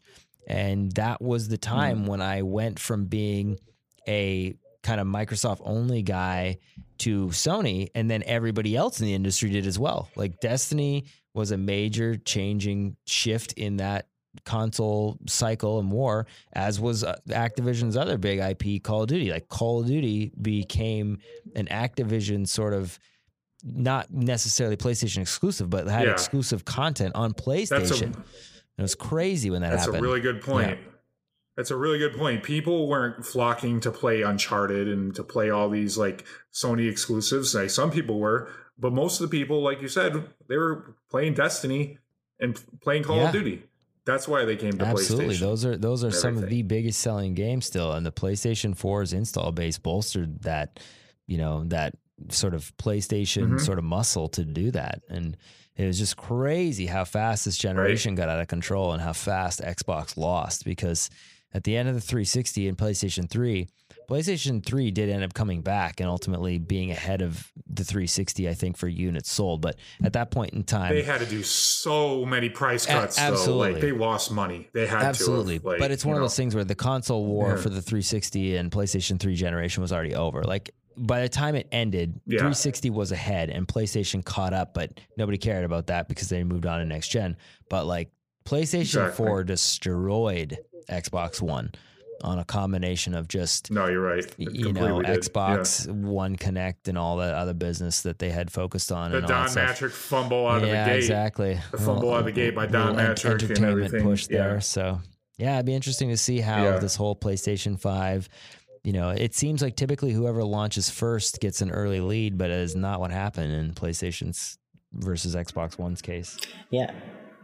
And let's also not forget that during the Xbox 360 and PS3 era, Nintendo wasn't really there, and now today we're living in a world where Nintendo is very serious about their platform, and it's going to be really interesting to see what they do with the next iteration of the Nintendo Switch and what it's going to be capable of doing, and how it will allow for us to further realize a future where we can play portable games on the go, portable console quality games on the go. So that's going to be really interesting to see how does Sony and Xbox compete with Nintendo, and will Nintendo be able to bring something to the table that can be competitive against the PlayStation 5 and the next version of Xbox, which I think it's called Scarlet right now. Yeah, I think Nintendo does what Nintendo does best. Like it's, blue ocean strategy. It's one of those things where they always end up doing something different where, they realize that selling megahertz and hard drive space and all the rest of that stuff is just not their MO. Like they have a solid roster of, legacy IPs that everybody flocks to, and they need to just be innovative and creative and change the game in the space. And they do that so well. I mean, that's what the Wii was. The Wii basically was promoted to, kids and families and parents and the elderly. And, it was much of like a fitness social activity device as much as it was like a hardcore gaming machine. And that worked. Like the Wii is crazy that console sold as many units as it did. We can have a whole nother podcast about this too. It's like, because Nintendo did eventually, at one point they were about the power because the GameCube was more powerful than the PS2 and everything. But the GameCube, that didn't matter, right? Like, and that's what I mean. Like once they realized that, focusing on hardware and specs and, does it have a DVD drive or ROM, like that is not, and again, I think, the fact that it didn't have a DVD and the PlayStation 2 did, and that's why that thing just skyrocketed. Yeah. The fact that they had the DVD incorporated in, whereas GameCube was using mini discs and everything, So that was a fumble. It's like, we have the power, but guess what? We don't have the space. Same problem we had with the Nintendo 64. We've got the power, but we just kind of left storage out of the to drive. And the Wii U was basically, is basically what the Switch should have been. The Wii U was just the Switch. It was just a Switch tethered to a device that wasn't portable. It was. I remember when they first showcased the Switch, or when they first showcased the Wii U, nobody realized it actually had a console attached to it. Everybody only focused on the touchpad controller. That was, a little bit odd. And that's what was so confusing to everybody, because it looked exactly, the Wii U looked exactly like the Wii. Yeah. And they called it the Wii U.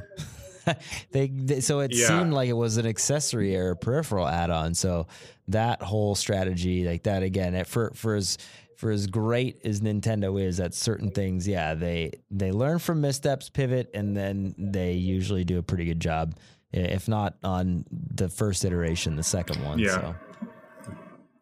Yeah, and Nintendo is best known not so much for their hardware innovations, although we can argue that fact too, but they're really known for their content, for the games, for their first-party titles like Mario, Zelda, Splatoon, Star Smash. Fox. Yeah.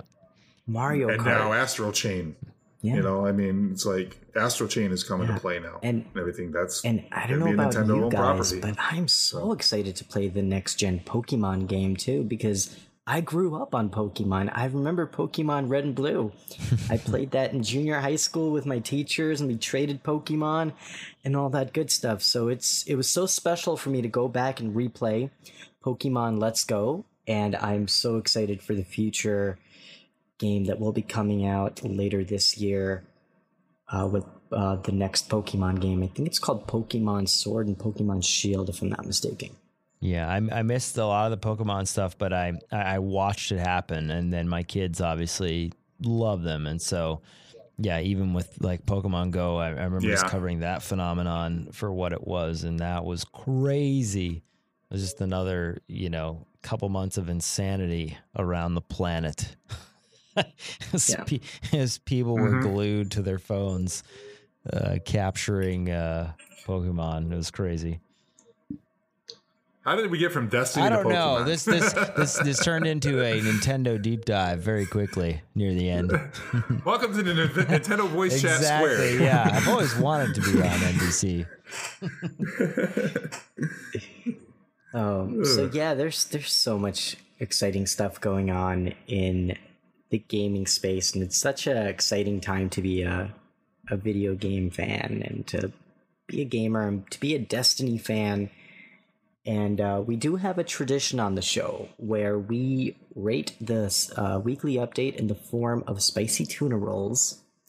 And to keep to that tradition, we're going to give a score for this week's Bungie Weekly Update, or TWAB, between 1 and 5, 1 being really rotten spicy tuna roll, and 5 being the most bomb spicy tuna rolls you can ever have. Oh, okay. So it's not a 1 out of 10 scale here. It's 1 out of 5. Gotcha. 1 out of 5. All right, that's good to know. I was about to give something an 8, which would have been off the charts. So in that, how would you guys rate this week's Bungie Weekly Update? I'm gonna let CJ go first because he's locked and loaded. All right, so I need some context though. Like, am I grading it on its own merits or in comparison? Because you have to remember, 2 or 3 weeks ago was a pretty crazy week.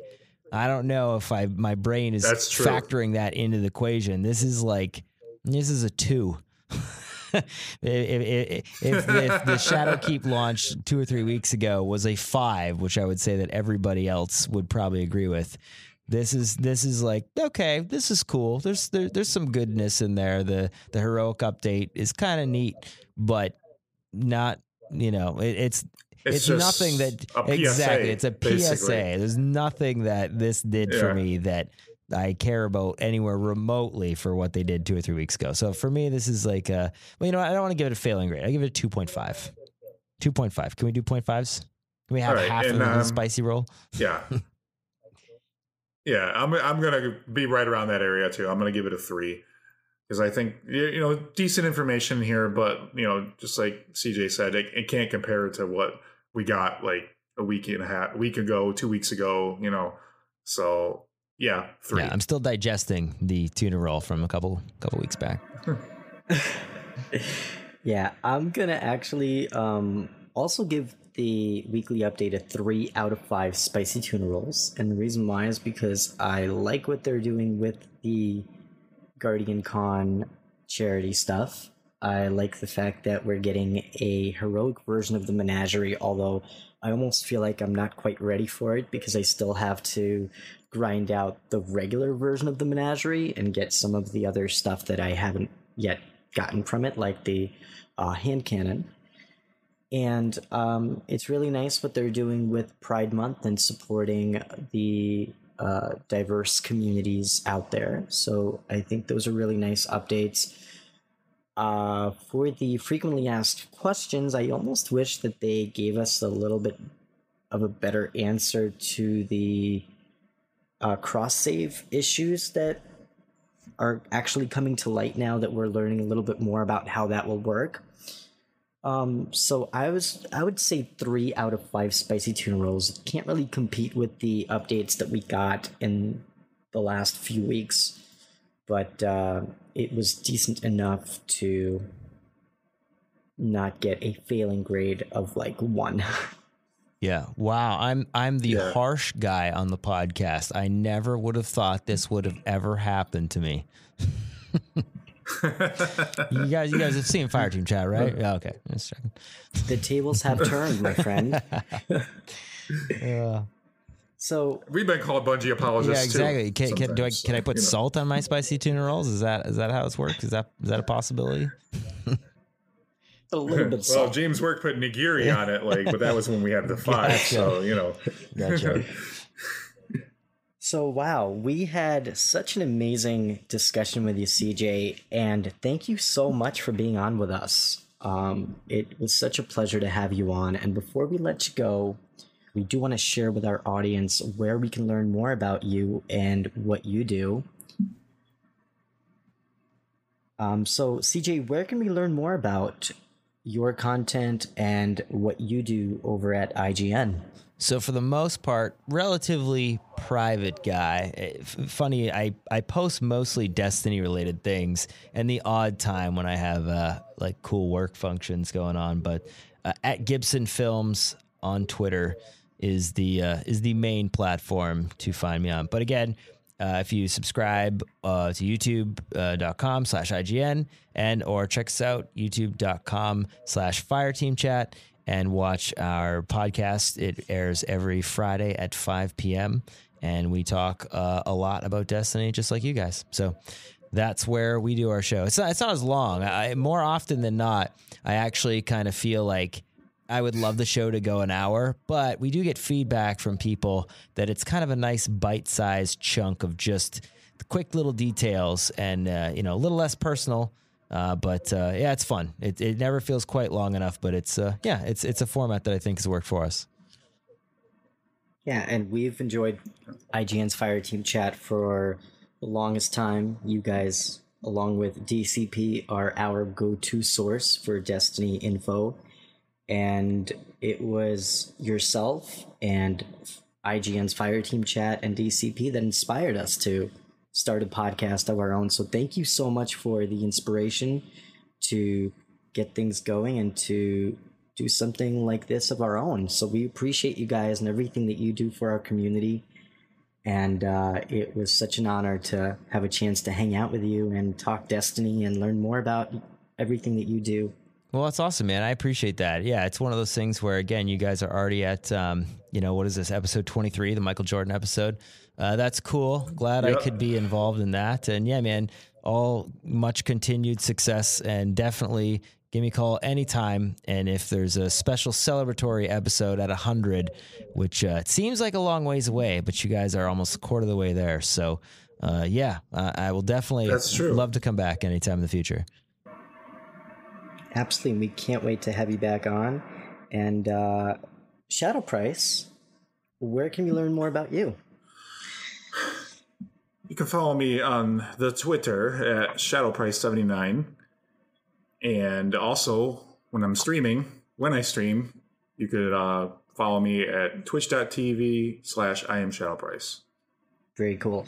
And you can find the Destiny Show podcast on all of your favorite podcasting apps. We're on Apple, Spotify, Google, Podbean, Anchor, and all of the platforms where you listen to podcasts. We also have a website at www.destinyshow.com, and you can also find us on Twitter at The Destiny Show.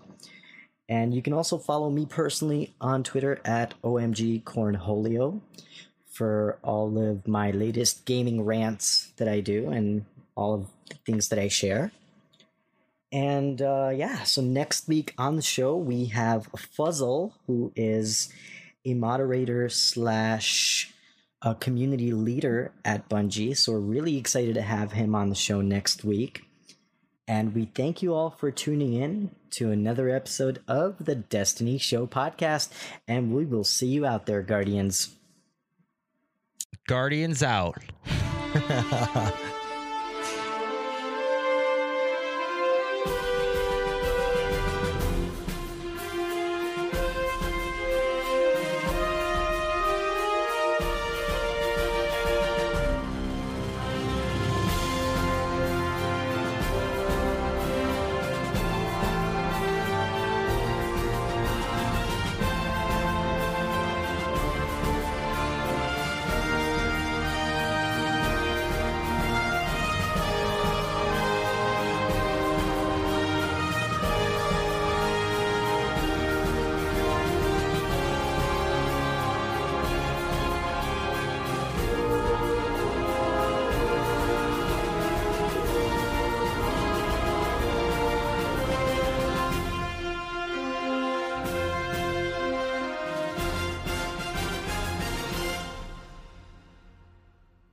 You've been listening to a Robots Radio podcast. Smart shows for interesting people. Check out all the shows at robotsradio.net. My name is Brian Burton. It's been 26 years since the bombs fell. And since I've left the vault, I've been trying to rebuild. This isn't the Appalachia that I remember. There's so much more to everything going on. And I promise to find the answer. So if you're out there, if you're listening, just hone in on these coordinates. Remember, there's a place for you at the end. Omega. The Omega Broadcast Fallout Story is available on iTunes, Spotify, and many great podcasting sources. Say goodbye to your credit card rewards. Greedy corporate mega stores, led by Walmart and Target, are pushing for a law in Congress to take away your hard-earned cash back and travel points to line their pockets. The Durbin-Marshall credit card bill would enact harmful credit card routing mandates that would end credit card rewards as we know it. If you love your credit card rewards, tell your lawmakers, hands off my rewards. Tell them to oppose the Durbin-Marshall credit card bill. Everybody in your crew identifies as either Big Mac Burger, McNuggets, or McCrispy Sandwich.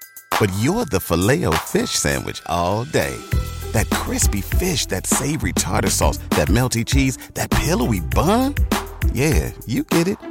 Every time. And if you love the Filet-O-Fish, right now you can catch two of the classics you love for just $6. Limited time only. Price and participation may vary. Cannot be combined with any other offer. Single item at regular price. Ba-da-ba-ba-ba.